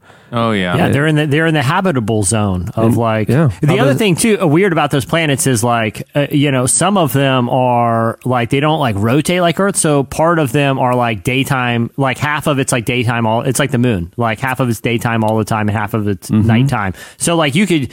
Like theoretically, it could have the same conditions for life like Earth, but the actual ground and atmosphere would be completely different because of just like the basics of the physics of how it rotates in its solar system. Right. They zoomed way in on that planet. Nothing but woolly mammoths. Just riddled with them. Yeah. And riddled with them. But it's an answer of what to do with them after we make them down here. You just ship them off. Interesting that this flight is happening the same time they're trying to, quote, recreate the Right. woolly mammoth. They're just Weird. Yeah. Interesting. So weird. I see what's happening. Okay, what do you have, Eddie? I'm, if it's post-Oscar, and usually we're on the celebrity beat, and so I have 2 quick celebrity stories. Both of them are kind of good news stories. Did you write these in your dream journal? Oh, they are. Yeah, I'm not even sure if they're actual dreams or they're real stories. So the first one is, as we know, Bill Paxton died. Of course, that's not the good news. But in a very sweet tribute, Bill Paxton was in the movie Twister. We saw this movie. Great movie. Okay, this is no disrespect to Bill Paxton. Yeah. Twister doesn't hold up. Twister doesn't hold up. That's why they tore down the ride at Universal Studios. Yeah, because you're like, oh, cool, we're shaking. I see. It's not that crazy. Look at it. Oh, it's a wind blower blowing on me as we sit here and kind And of shake a people little come bit. from other parts of the country who experience natural disasters to Orlando, Florida to be at an amusement park where they're then experiencing. Hey, here's a Midwest. ride. Here's some weather. Yeah, Here's like, some hey, guess what? weather. It's not funny. People die on these things all the time. Yeah, and then a little cow went by, like in the ride, remember? Right, that's the part of the movie Twister that I remember seeing it for the first time and like, how does cinema even work? I don't even understand. And now you see it and you can almost see the person's hand holding a cow making it float across. Well, the other thing, and maybe I'm remembering it wrong, but I think when I first saw it, I've only seen it like one time whenever it came out. But don't they save themselves by using like a leather belt to strap themselves to a telephone onto pole? a pipe? That's right. Yeah, there's an unbelievable amount of that in that movie. Twister was for me my peak Helen Hunt crush. That was the peak Helen Hunt. I loved Mad About You. Yeah. And she Twister. Yeah, Twister, and that was it. Did Twister ruin it? Because you're telling me that tornado is ripping a barn apart and flinging a cow, around like the size of a football field, and a leather belt from Sears, it will save the day. Yeah, hold on to a well pipe. There's no way that's going to work. Anyhow, so when he died, there are always these... I've had belts break on my hips. I've had the power... You're telling me that cheapy the vinyl power of ones. my hips are stronger than a tornado, than an F5, whatever that means? I don't think so. So weather spotters all over the tornado areas of like Oklahoma, they got together and they coordinated this this effort where they set all their GPS coordinates and they all got in certain locations and they turned on their tornado spotters and it spelled out on the map BP for Bill Paxton. And they did it the day he died. Cool. So I thought it was a very sweet tribute and made me feel very nice. Of course, I did question. I'm like, all of a sudden somebody doesn't understand Bill Paxton died and it's like there's just tornadoes all over and they're freaking out. And they're like, it's a shape of BP. This is end times. But generally, I think they understood what was going on. Somebody just really out of touch with like their Hollywood news is what you're saying. Yeah, people are just throwing their kids down in the cellar trying to just get the belt. Get the belt. Yeah, that's right. Get the leather vinyl belt. And the second hot celebrity story was I really miss Tyler doing the celebrity beat. He did a much better job at this. But my second celebrity story is that in San Francisco this week, two guys are playing tennis at just like a public park, and someone walks by who saw them playing tennis, and she said, "Hey, can I join you?" At which point they turned on Snapchat and Twitter and freaked out because it was Serena Williams. And Serena Williams then joins these two guys in a tennis match playing Uggs and gave them tennis lessons. And it was not like a publicity moment. She was just walking by this park with her fiance and saw these guys playing and apparently saw that they were either so good or so terrible, I think it's the latter, that joined them, gave them some lessons, took pictures with them, schooled them, and then all of a sudden just went back on her walk. But like, can you imagine, like if she walked up, I would say, "Hey, serve one app, like give me a real, don't joke around serve. I'm going to stand here and I'm going to see." I predict that by the time I realize she's throwing the ball in the air, it's already way past me. Like, do you think you could possibly even have the reaction time to hit her serve? I would run away. No, I couldn't do it. I played church. I was on the church softball team for one game last season, and we had a former major league player, Carlos Pena, on our team. And so we're playing softball, and the other team we were playing had a couple guys who played Division I college baseball, and the speed at which Carlos and those other guys would swing the bat. I mean, I couldn't fathom. And this was them kind of just kind of playing a little softball. Lobbing it around. Yeah. And like, I mean, it's like, I mean, this thing, and he would kill that. I mean, crush that softball. It was like a home run. It was like, how? Yeah. Yeah. No, professional athletes or really great athletes are just the speed at which that she would be serving. You wouldn't even see the ball. I feel like if I was like a professional, like a retired professional athlete, or even like a current one, and that I had this like ability just to destroy people, I would go around, but in disguise all the time. And just like go to pick up tennis games and just blaze those 115-mile-an-hour serves to some average Joe down at the high school. Like, but the thing is, I wouldn't offer lessons. I wouldn't even reveal to them that I was a pro. I would just destroy people just to get my confidence up. Like if it was lagging a little. But I also think, I mean, I tried one time. I played tennis with a friend, and my friend was like ranked number 10 at George Washington University. We're talking like he got to play in college, but I remember I couldn't even process the ball. And he's not, like, he couldn't play with Serena Williams. Like, can you imagine, arguably, maybe one of the greatest athletes of all time. If not the. She's got to be in the conversation. I mean, if you look at any measure, it's tough to say that there is a more successful athlete in history than Serena Williams. Is there really any more successful athlete than her? I don't think so. And the argument was being made in the last year when she won her most recent major that, like, why isn't she given that credit? And is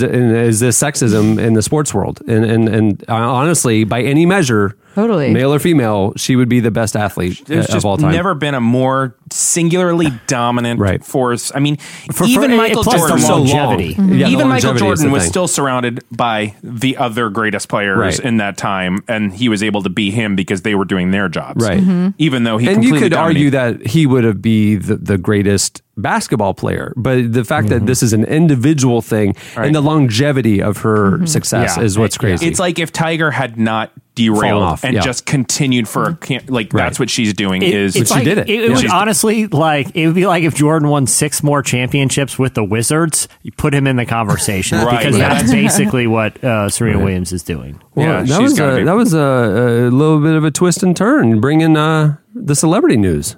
Yeah, celebrity and a little bit of sports. I mean, I usually... Celebrity news! Whoa. Celebrity news! Celebrity news roundup! Man, I will With take that. Eddie. I'll take that mantle. Did you guys see? There was a picture the other day of it was in Canada. It was like a celebrity hockey game, and Justin Bieber was playing, but they had like a former NHL player who was Canadian, like a lot of them. And at one point in the game, he checked Justin Bieber up against the glass, like during, in play, and Justin Bieber's face, and someone was sitting, like a spectator was sitting on the right on the other side of the glass and took a picture, and Justin Bieber's face is literally like comically squished up in like a position of agony, right? Like you would see in like a cartoon of like a bird flying into a window or whatever, and you see the guy's like big broken tooth grin, like, I'm pinning Justin Bieber to the glass for all of Canada right now.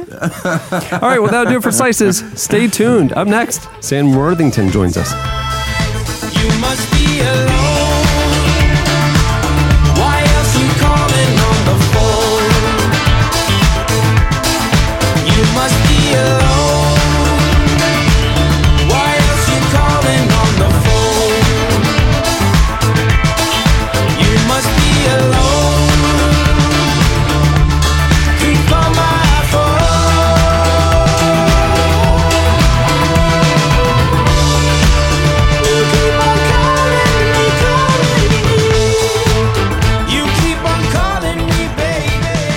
You're listening to Sin Cane. The song is Telephone. What would a Sin Cane be? That's a bad stick. A sin cane. A sin cane. He looks fancy with his monocle and his top hat, but Look that's out a for that sin cane. if I've ever seen one. He's up to no good. He's got a sin cane. This week's feature interview is brought to you by Movement Watches. Movement, MVMT, was started by two broke college kids that wanted to wear stylish watches but couldn't afford them. And so they founded Movement on the belief that style shouldn't break the bank. The cool thing about Movement, and a big part of their story as a brand, is that they really play up this DIY entrepreneurial aspect of their company. That's awesome. Of like, we're just normal guys who had an idea and chased our dream, and it's actually like part of this kind of entrepreneurial movement in this generation that's so fun and awesome. Like, it's a big risk to go out there and start something. Yeah. And they did it, and Movement's making it, and they're doing great watches. You're wearing one right now. I'm wearing one. I'm wearing the Hollywood. And they're really cool. I wear one, and I get compliments literally all the time on it. Yeah, Movement watches. They're stylish, they're quality, and they're affordable. It's great. By selling their products entirely online, Movement was able to cut out the middleman and the retail markup in order to provide you the best price possible. Their watches start at just $95, which is a fraction of what department store brands typically charge. This revolutionary pricing, along with Movement's classic design, quality construction, and styled minimalism, has led to over 500,000 watches being sold in 160 countries. I have one. You have one. Mm-hmm. It's awesome. So step up your watch game and see why people across the world love Movement watches. I will say, normally I have to take my watch somewhere to get adjusted because I have very little wrists. And this one, they give you You have everything. little bird-like wrists. Little bird wrists. Yeah. But yeah. Scientists can work on that for you if you want. Yeah, they're doing it instead of the woolly mammoth. Yeah, so. wrist expansion. A little injection, just Give expand you your wrist. huge You don't need wrists. to. You don't need to adjust your watch bands. You just expand your wrist They're to like the size of. big Popeye wrists. Hey guys, I'm just letting you know that's how I busted that leather belt twister style. So.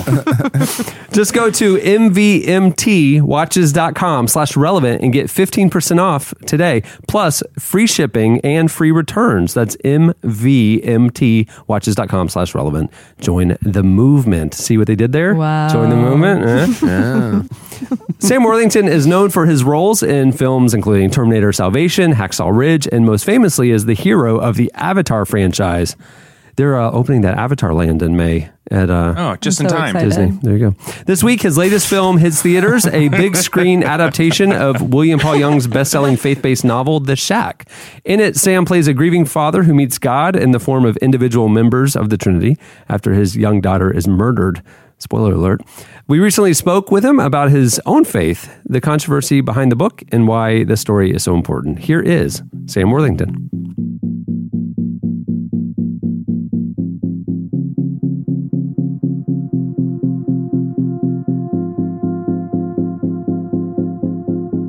I'm curious in terms of this particular role of Mac in The Shack. When several years ago the Shack novel came out and seemed like, here it was just everywhere. did you read the book back when it was first coming out, or what's your experience with the novel itself? I only experienced the novel after I read the screenplay. So I went into the screenplay blind, and which was probably the best thing, because then you're just experiencing a journey as you read it. And then I went back and read the novel several times afterwards to see over and over to see if the themes that were in the book were actually brought over into the movie, because obviously you can't put all the book into a movie, so you're hoping that parts that resonate the most, or the themes about forgiveness and family are strongest in the emotional core of the script. So that's when I did that. So then, what was it about the film that interested you when you were approached about the role or were considering it?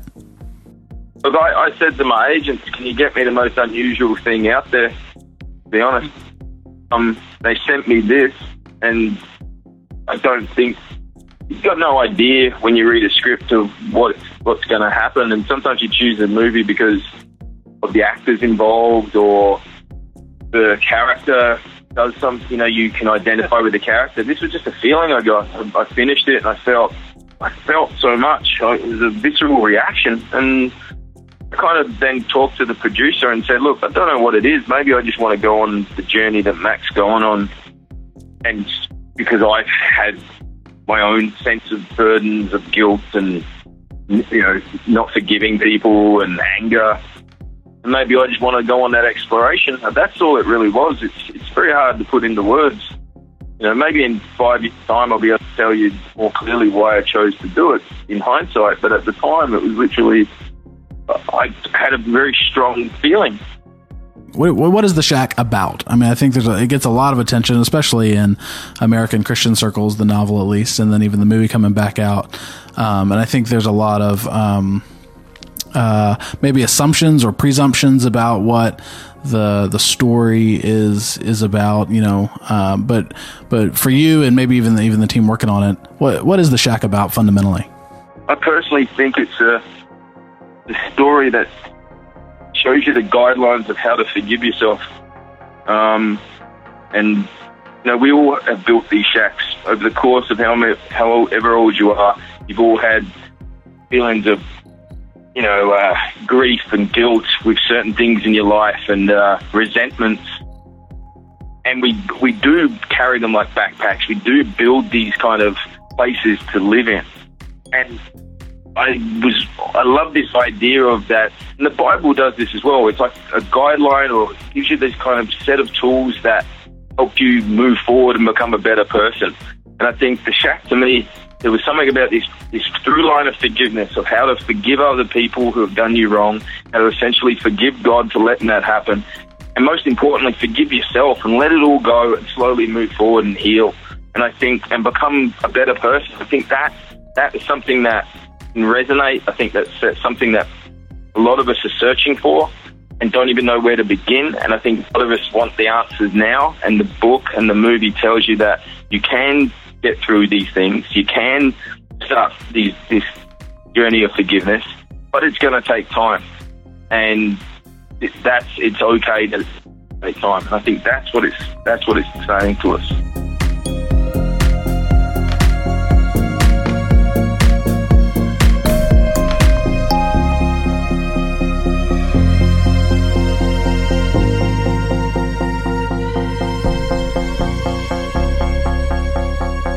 Your character Mac is from a like quintessentially like Americana, story setting, from Midwest and kind of farmish land, and that extends even to they're a part of this church, but his dad has this like hypocritical side where he's an alcoholic, and all these things that went into shaping his view of church and Christianity and those things. And then, of course, you, Sam Worthington, you're from Surrey, England, and Seal's pretty removed from all that. Was there is this a totally different world from how you grew up, or did y'all grow up in the Church of England, or how did you access this character of Mac? I didn't grow up in a religious background. Thanks to God late, in the sense of, a friend of mine at 19 said, "Hey, do you want to read the Bible, because it might calm you down some?" And by reading it, I kind of gone on my own exploration and discovery of what faith is and what my relationship to, say, God is. And it's something that I could identify with Mac of what is this relationship that you have with God. And that's what I could identify with, this searching for answers in your life, this journey of self-discovery that we all go through, and this longing for, we all long for answers now.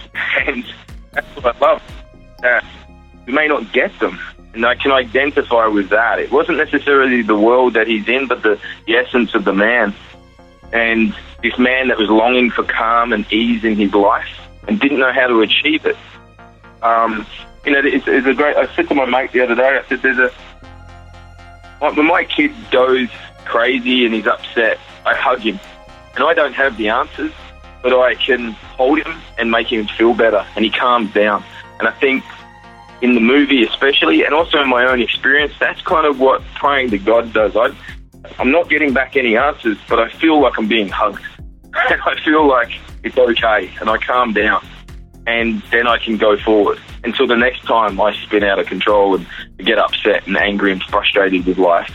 And then that's something that we can all relate to. It doesn't matter where you're from. In certain circles, The Shack was a controversial book, and so the making of a movie is somewhat controversial in those same circles. But then that all centers around, of course, the portrayal of God. Were you aware of all that? And what do you on this side of it? What do you make of it? Or have you had much interaction with kind of the controversial aspects? I was aware of it, and there's going to be controversy about any kind of book of this nature. Sure. And I think that, to be honest, the portrayal of God as a black woman is made clear in the movie. They say we come in the form that is less threatening, because the character of Mac has had some problems with his father, so she comes in a form that isn't as confrontational. Because if he had come in a form as a man that with a big white beard, say, Mac wouldn't have listened, and we wouldn't have had no journey, and there wouldn't have been no kind of healing, and there would have been no book and no movie. That character. So it's explained in the movie, and I kind of went with that because I do believe that God comes to us in the form that we need him in most, when we need him.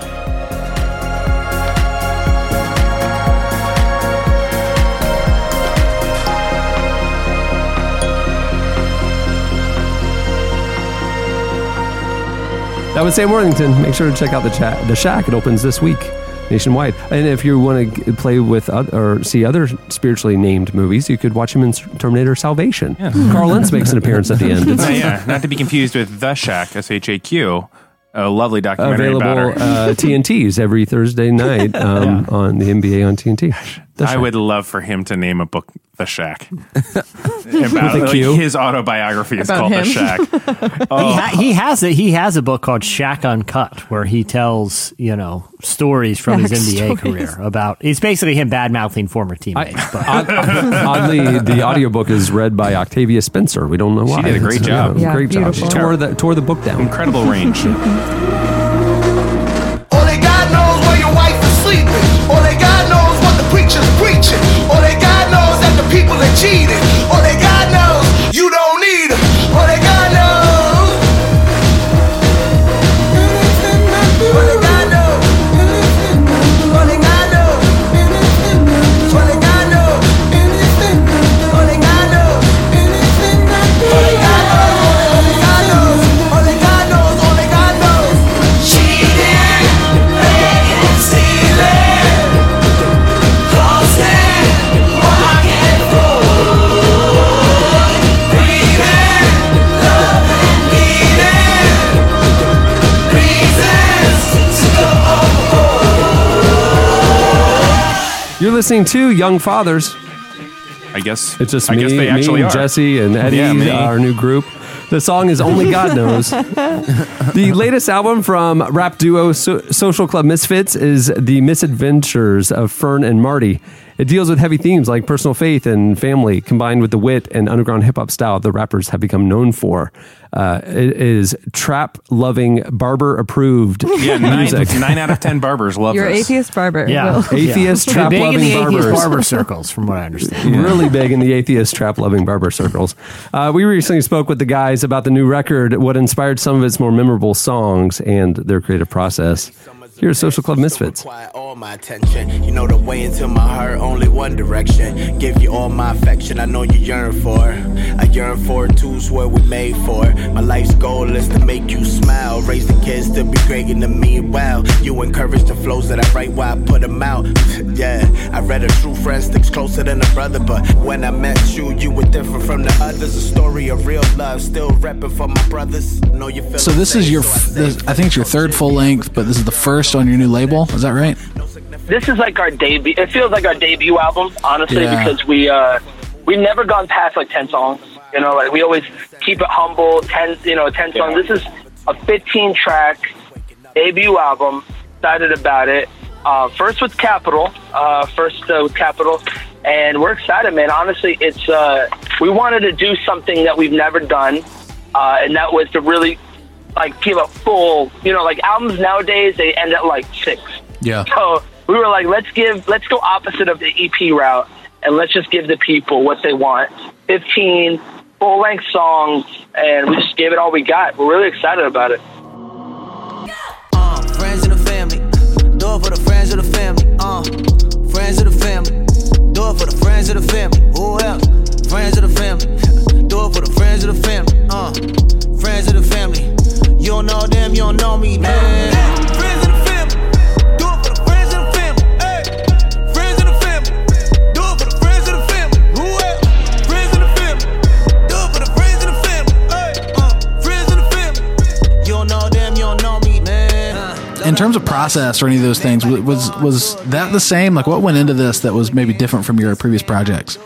Yeah, immediately off the top of my head, when you asked what process changed from the last album to this, would be the fact that we were with some of the best musicians that we were able to partner with, the band called 42 North and the producer Wit together masterminded alongside with us. Not only that, but we were able to be in some of the coolest, the spot was so cool. The equipment was we had a studio everything in the Nashville office that was like amazing. We were able to put music together. It's like we were actual band directors, Martin and myself. We were there in the room. We had the instrumentalists with us, and then we were just able to dream up anything we could possibly fathom. They were able to reproduce on the fly immediately, and so nothing was off limits. We were able to explore, as you can see on the album, we were able to explore all types of musical soundscapes due to the fact that we were able to finally link up with these legendary musicians that could work like this. I felt like Isaac Hayes, Racing Khaled on a jet ski. Yeah. Only if my wifey lets me. Hey guys, she's cool. We're good. This is for the friends and family. Yeah. They don't know what we've been doing. Wow, planning a family reunion. Everything booming. Hop out the bus in the urines. Come to your door like I'm Newman. Put on my life in this music. My God in this music. My heart in this music. What else are we doing? This is that pure. No substitution. I'm not the man, I'm a human. This for the fans of the movement. Woo. Yeah, for the friends and the family who know that we're doing is more than just rapping. We're back on road, about to pull up, tour bus parking in the lot. What's happening? Jordan 4s and a pure boost, long tee with the hoodie on. That's fashion. When you see me on stage, that's passion. For the guy who loves what I'm rapping. Y'all soothsayers, we truth tellers, we good fellas. I did notice that a lot of the songs touch on what you might call kind of millennial angst or contentment, or kind of that sense of I don't need the things that the culture's telling me I need, or wrestle with wanting things that I don't need, or this, that, or the other. Am I hearing that right? Do you think there's a theme to what you guys were trying to address from a lyrical standpoint, or did you take each song as an individual, irrespective of the others? How did you approach that? Yeah, I think we took it individual. Our friend, I'd probably say individually we took it as, hey, every song should be able to stand on its own. You know, and I think that the whole overall theme of the album is, you know, the misadventures of Fern and Marty. It's like life gives you detours. You know, life gives you detours. Life gives you moments where you don't expect, you know, anything to happen or something to happen. It's like finding, for me personally, like I just got married, but I had to date 500 people before I met my wife. You know, like you go on dates and you do things and it's not, life is not point A to point B, you know, and I think as long as we're having our faith in God and understanding that He wants, if He put the dream in us, He probably wants that dream to happen more than we want to happen. I think, and there's a faith in God saying, you know, I trust you during the journey. I trust you in the process. That's hard because, you know, the process gets scary. But that was the theme of the album, is that, like, there's misadventure. So every song is like its own adventure, its own misadventure. Every song has its own theme to it. And I feel like if you pull any song out, it stands on its own. I think that was what we intentionally made it happen. I don't like it. I don't like the ways they be writing. Can somebody tell me where my mind is? Rappers drive me crazy, help me find it. My main one that I love, I can't wait to perform, is Usual Suspect. I think it's crazy. I love that verse. I remember writing that verse. It's just, I feel like the flow to it is just real mean, like a movie. At the end of the day, we're getting our point across, but it's not like, you know, we don't have to run through no hoops. We don't need no firework displays. It's just straight message, just coming straight across. You know, you hear everything we're saying, like you can see it, like I said. It's almost like the wordplay on that verse. Like I said, it's just 3D how it's coming at you, you know. They sure to like really curate these verses and put them right on the instrumentals where they belong. And I feel like, you know, that verse that I laid down there, Martin and myself, were some of the strongest verses. I love those joints. The wretch from Amazing Grace, somehow you still love me. You still love me, a work of progress, and I'm far from finished. You made a way for me, you gave my life a new beginning.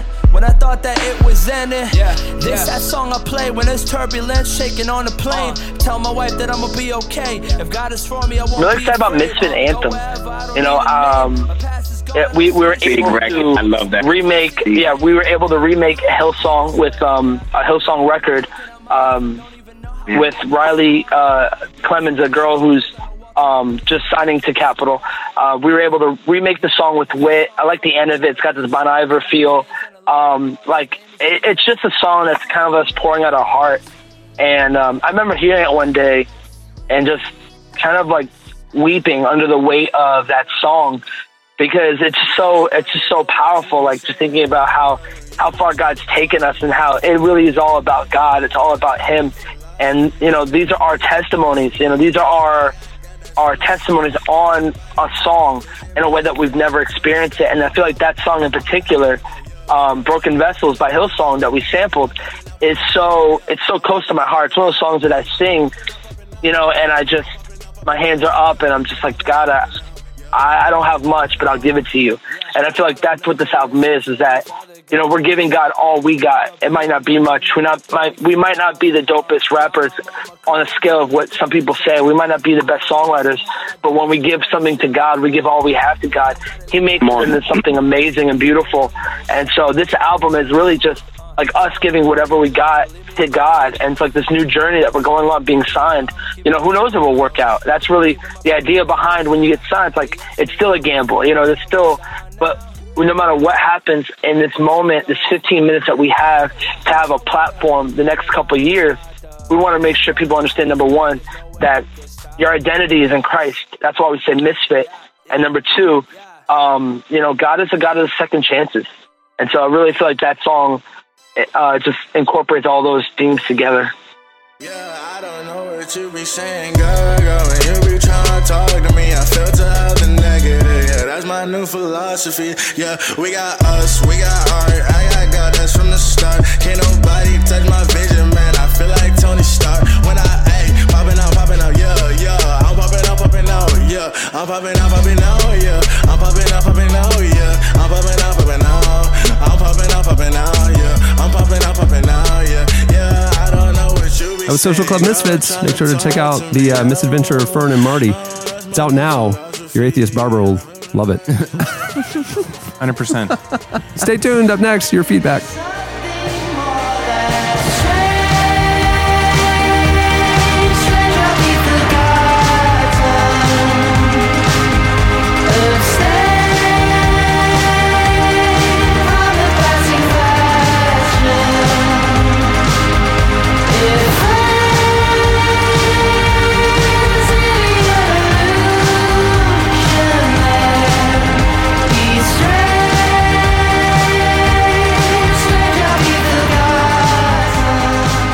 Ever want to hear the words of Jesus?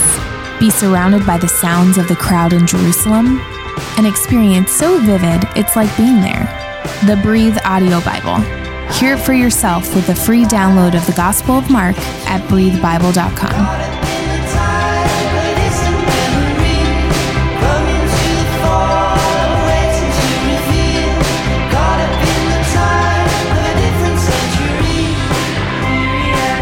You're listening to Temples.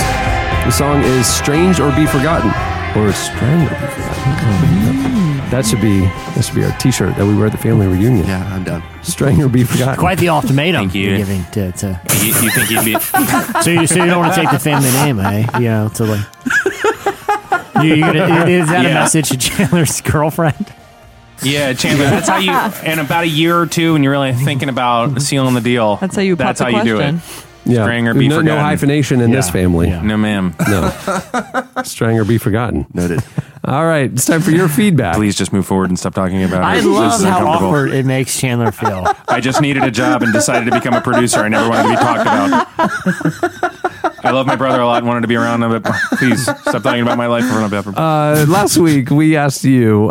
We got talking about sports, because that's why people tune in is for all the sports chat. Yeah. And we got talking about some of the more boring sports like hockey and baseball and ways that they could be improved. Mostly hockey. We had some pushback about how we offended Canada. Well, there's lots of Canadians who listen to this show. So. It's like soccer except on ice, and it's so boring. And with whatever. Little tiny soccer ball. If the soccer ball was a little tiny thing. Mm-hmm. Yeah. At least, but here's the thing. Here's my thing about soccer. Okay, that you don't see this in hockey. Two players can bump into each other on the soccer field, and both of them fall down and act like they just got shot. Like Agreed. it is insane. I mean, I've seen a guy grab his leg literally as if his leg was just blown off by like a cannon in a World War II movie, and then like when he sees he doesn't get the call, he literally pops up like nothing happened. But that would never happen in hockey. I've seen a hockey player get like 3 teeth knocked out and not leave the ice at all. Like he didn't even pick the teeth up. They don't just even like care. wipe their mouth with their arm. It's true. They are tough. They are tough. I mean, they're like what's that? Rugby. They're like rugby players. Yeah, and they just skate around. But that's my and issue do with little soccer. skates. It's like, okay, we don't. The theatrics aren't necessary here. We all saw you not even kick each other. Okay, and you're rolling on the ground in agony, like screaming. I don't disagree. I got to say that part of soccer is a little bit, especially when it's just the like European influence. It's the long delay of game. You're like, come on, man. They're not giving you a yellow card 5 minutes later. Just walk it off. Right. And now your team's down because they went the other direction and you're laying there trying to still get that card. That's not going to happen. Let it go. I'm terrified of the day someone does acting. like break a leg out there and needs like the meat wagon to come out or whatever, like in the NFL game. And they can't get it because they just think they're trying to get the call. Like that's the boy who cried wolf. It's going to happen. The boy who cried wolf is an important life lesson that everybody needs to know. But that's the difference in soccer is you can tell right away because all the other players are just walking over, grabbing a water, and they know the guy's down. But it's when the other players start to run to him, you're like, ooh, that guy is dead. Like this is not good. The other players never worry, but when they do, it's like blown ACL or you lost an arm. Or they don't care and then they feel bad later because he actually was hurt. Right. Yeah. Right. But see, that's good for the guy who's like trying to get the sympathy, trying to get the card, and he actually really was impaled. Yeah. It's like very satisfying after the fact to say, "I told you so." Right. They have to have a safe word out there.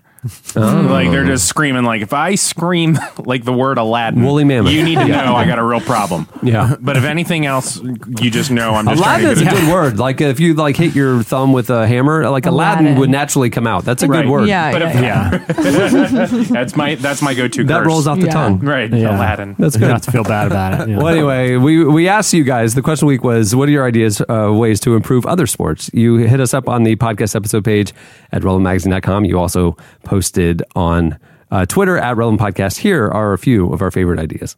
Okay, this one is from Andy Schultz, and he had several ideas to improve multiple sports.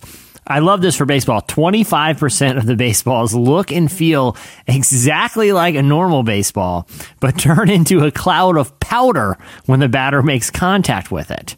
So it just explodes in a really humorous poof. I added that, as a little humorous poof. Humorous poof. That was my band name in high school. If that happens, the inning is over. That way, not only is it amusing to watch, but it also has an incentive for pitches to be easier to hit because, a pitcher never knows when he's going to throw the one that just poofs into powder. So I like that. He also, one of the other ones I liked of his was hockey. Play in the dark. Only the puck, goalpost, and the tape of the blade of the stick glow in the dark. Everything else is completely dark. Players can't even see the boards or which way their teammates are. But fans wear night vision goggles. That would definitely heighten the excitement, I think. Yeah, I gotta say, a majority of the feedback was just making sports extremely and brutally violent. Yeah. And I'm like, actually, that is really funny. Great point. Although this one is not. Addison said track, same distance events, but each is preceded by a hot dog eating competition. So it's just a terrible, awful mess.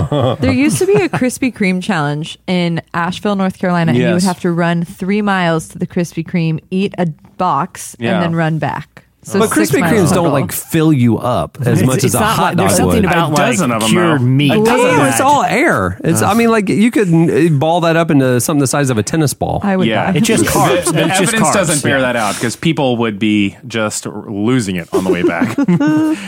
Carter McNeese, our old friend, said, and I really don't need to go beyond it, but he said 2 words. He's not like a senior citizen, is he? He is 84. Carter McNeese, 84. 84 years old this week. Happy birthday, Carter.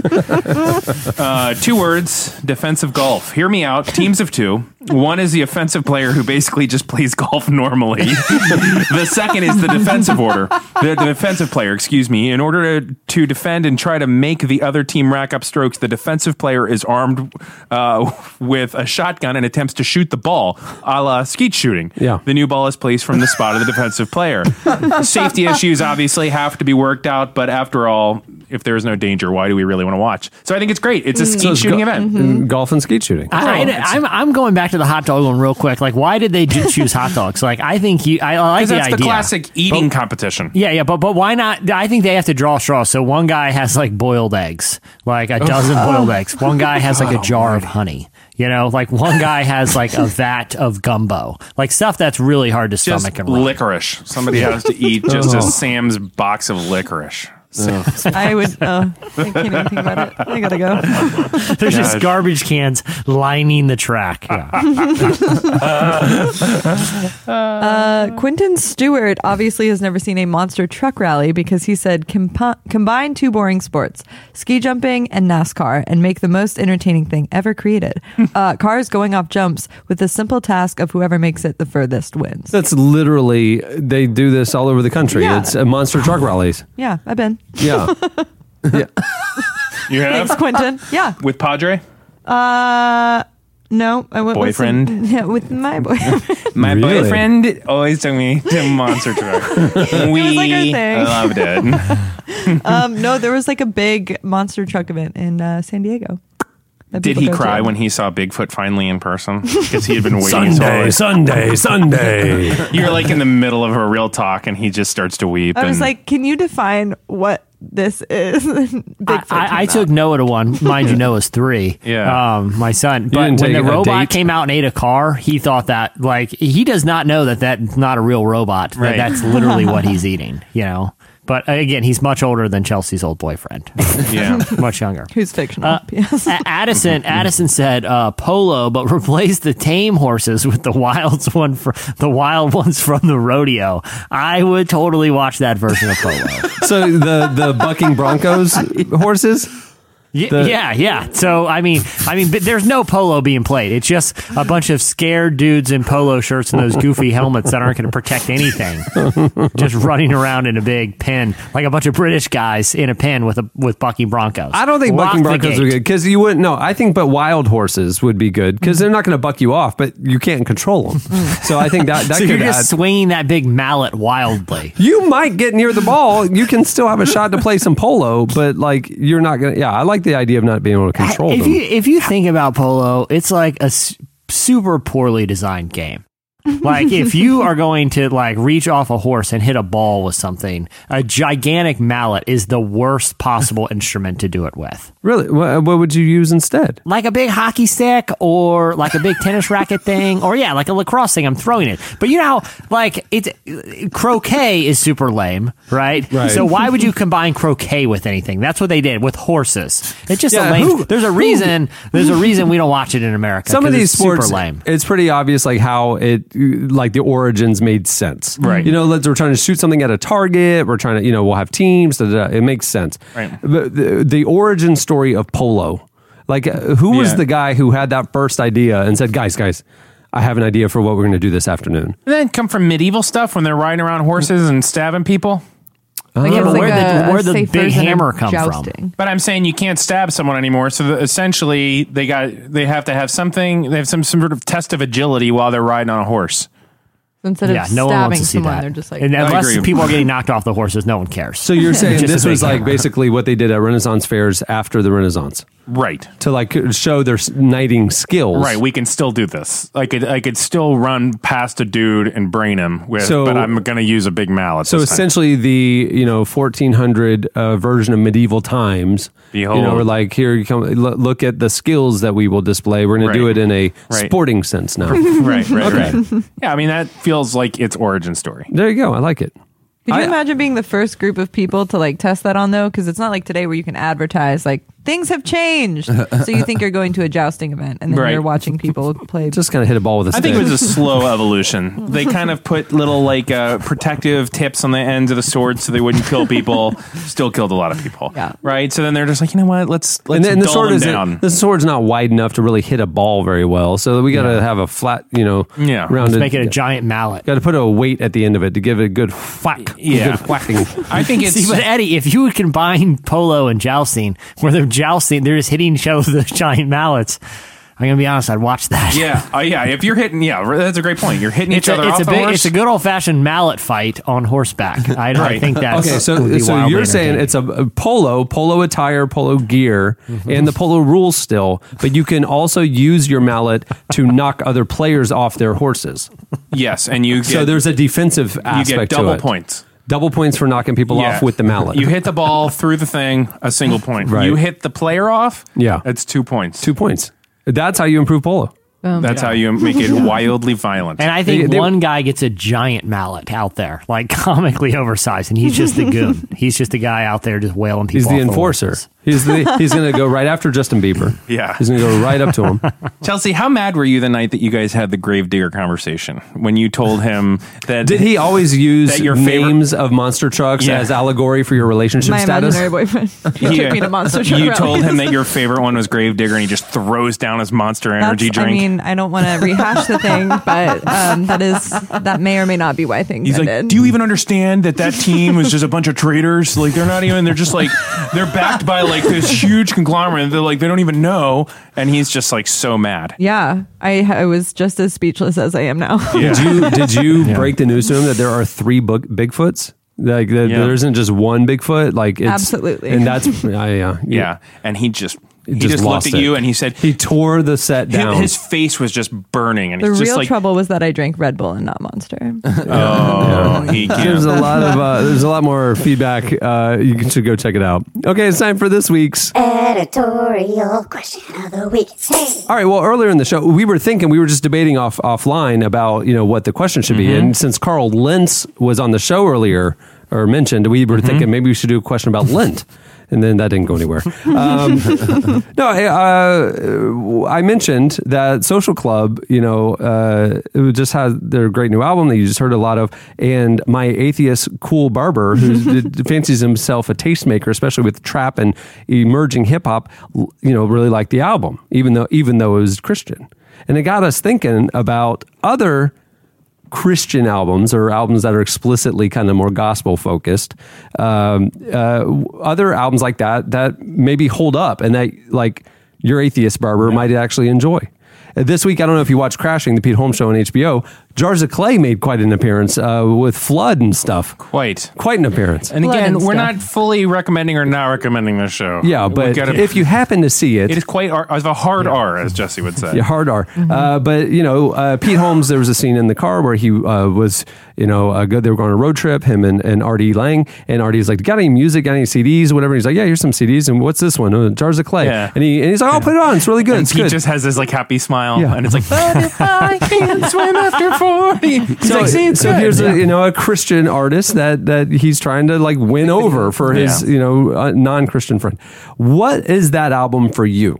What's your favorite Christian explicit album? Not Explicitly explicit, Christian. but you know what I'm saying? Explicitly Christian album. Yeah, that you think has legs and could survive outside of the subculture.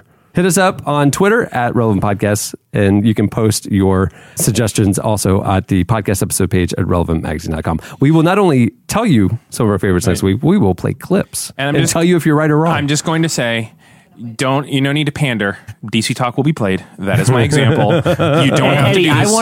I want to hear just off the top of the dome right now a non-DC Talk a selection from you. Non-DC Talk selection? Well, I have a twofer with that question. You can be thinking about that. Okay. I want to know what DC Talk song would be the one you play for a non-religious person when you're saying this is just great music. There's some Christian music that's great music. I'm going to play you this song as an example to make my point.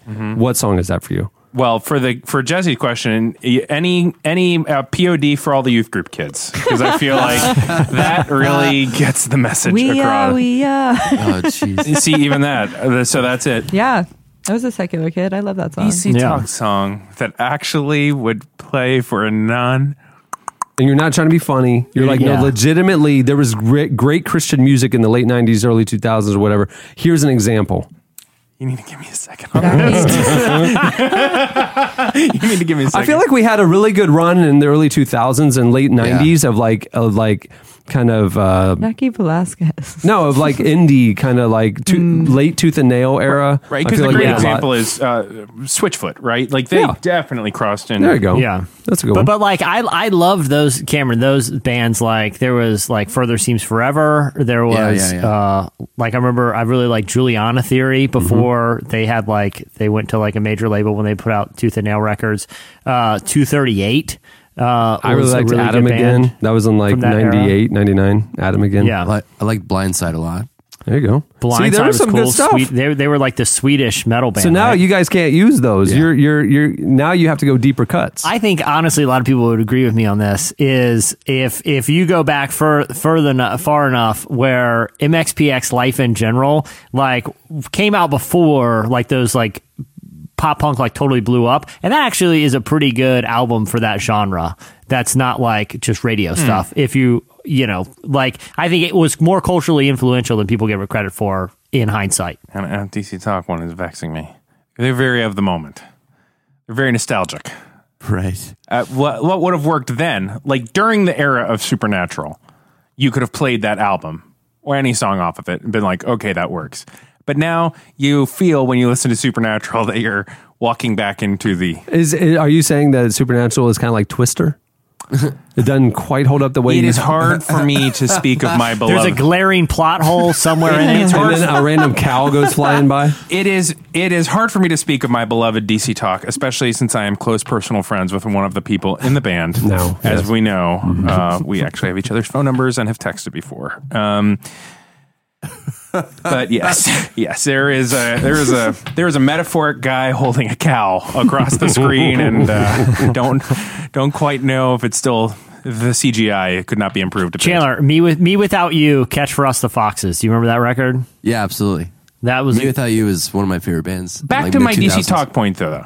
If they got together now and decided to seriously write something, like really make a go for it, they would be able to write something now that would feel like now and has artistic credibility. I think you're a little blinded by your bias there. No, I'm not. I think you're right. Because Toby Mac is still like putting out records, and they're not crossing over. I'm not throwing shade. I'm just saying. My barber's not talking about the new Toby Mac album. I'm saying there's a lot of background because I am friends with someone that is in the band. I don't want to do this anymore. All right, so hit us up. Tell us those albums that you think will have legs for your atheist barbers. I'm saying they had Lennon and McCartney, right? And then one of them, who is my friend, is no longer Eddie, in the band. I think you're inflating their influence just slightly. There was also Ringo. He served a purpose. He created the backbeat, but you still have to have Lennon and McCartney. And if those two guys aren't doing it, well, you just have John Lennon and Ringo. And what are they making? Monkey music. It's terrible. It's just awful. Many thanks to our guests for joining us this week. Sam Worthington's new film, The Shack, releases this weekend. Do you want me to talk about that some more? Feels like you want me to keep going. Also, thanks to Social Club Misfits. If you have any atheist barbers in your life that have great taste in trap and hip hop music, check out their album and maybe slip them a copy. Mm-hmm. And then that little Carl Lentz clip at the end, Yeah. So good I would also happen. like to note, don't let them listen to any old DC Talk. We're 10 minutes into this, and Eddie has yet to name one song. It is a little hard. You can follow them on Twitter at Social Club MSFTS Misfits. There you go. Thanks to our show sponsors for making the episode possible. Remember, if you go to Casper.com/relevant right now, you can get $50 toward any mattress purchase and use offer code relevant. And also Movement Watches. You can go to mvmtwatches.com/relevant, get 15% off today. You'll love their watches. You'll love their mattress and their pillows. I'm telling you, both of those sponsors, I fully vouch. Yeah. Fully vouch. Oh, yeah. Hey, while you're on the internet this week, browsing around, whether it be your phone, your tablet, or your laptop, go check out the new relevantmagazine.com. Tell us what you think.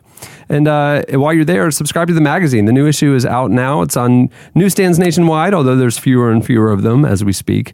Newsstands are just dying. Yeah. But most Barnes & Noble have Relevant in stock. Not all.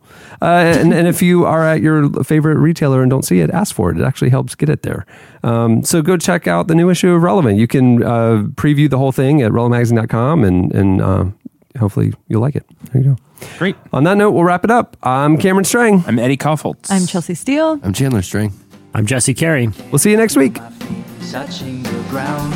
But if I can't swim after 40 days and my mind is crushed by the crashing waves that me up so high that I cannot fall if be a Thanks for listening to the Relevant Podcast. Connect with us on Twitter at Relevant Podcast and get bonus material from this episode and more at the podcast section on relevantmagazine.com. And don't forget to check the magazine out. It's available on newsstands and at the iTunes App Store, or you can subscribe online at relevantmagazine.com/subscribe.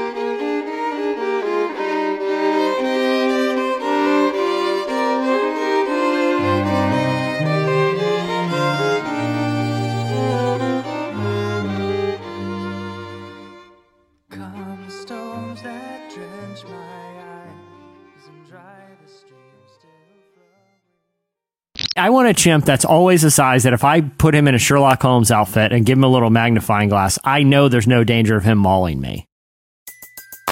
Everybody in your crew identifies as either Big Mac Burger, McNuggets, or McCrispy Sandwich. But you're the Filet-O-Fish Sandwich all day. That crispy fish, that savory tartar sauce, that melty cheese, that pillowy bun. Yeah, you get it. Every time. And if you love the Filet-O-Fish, right now you can catch two of the classics you love for just $6. Limited time only. Price and participation may vary. Cannot be combined with any other offer. Single item at regular price. Ba-da-ba-ba-ba.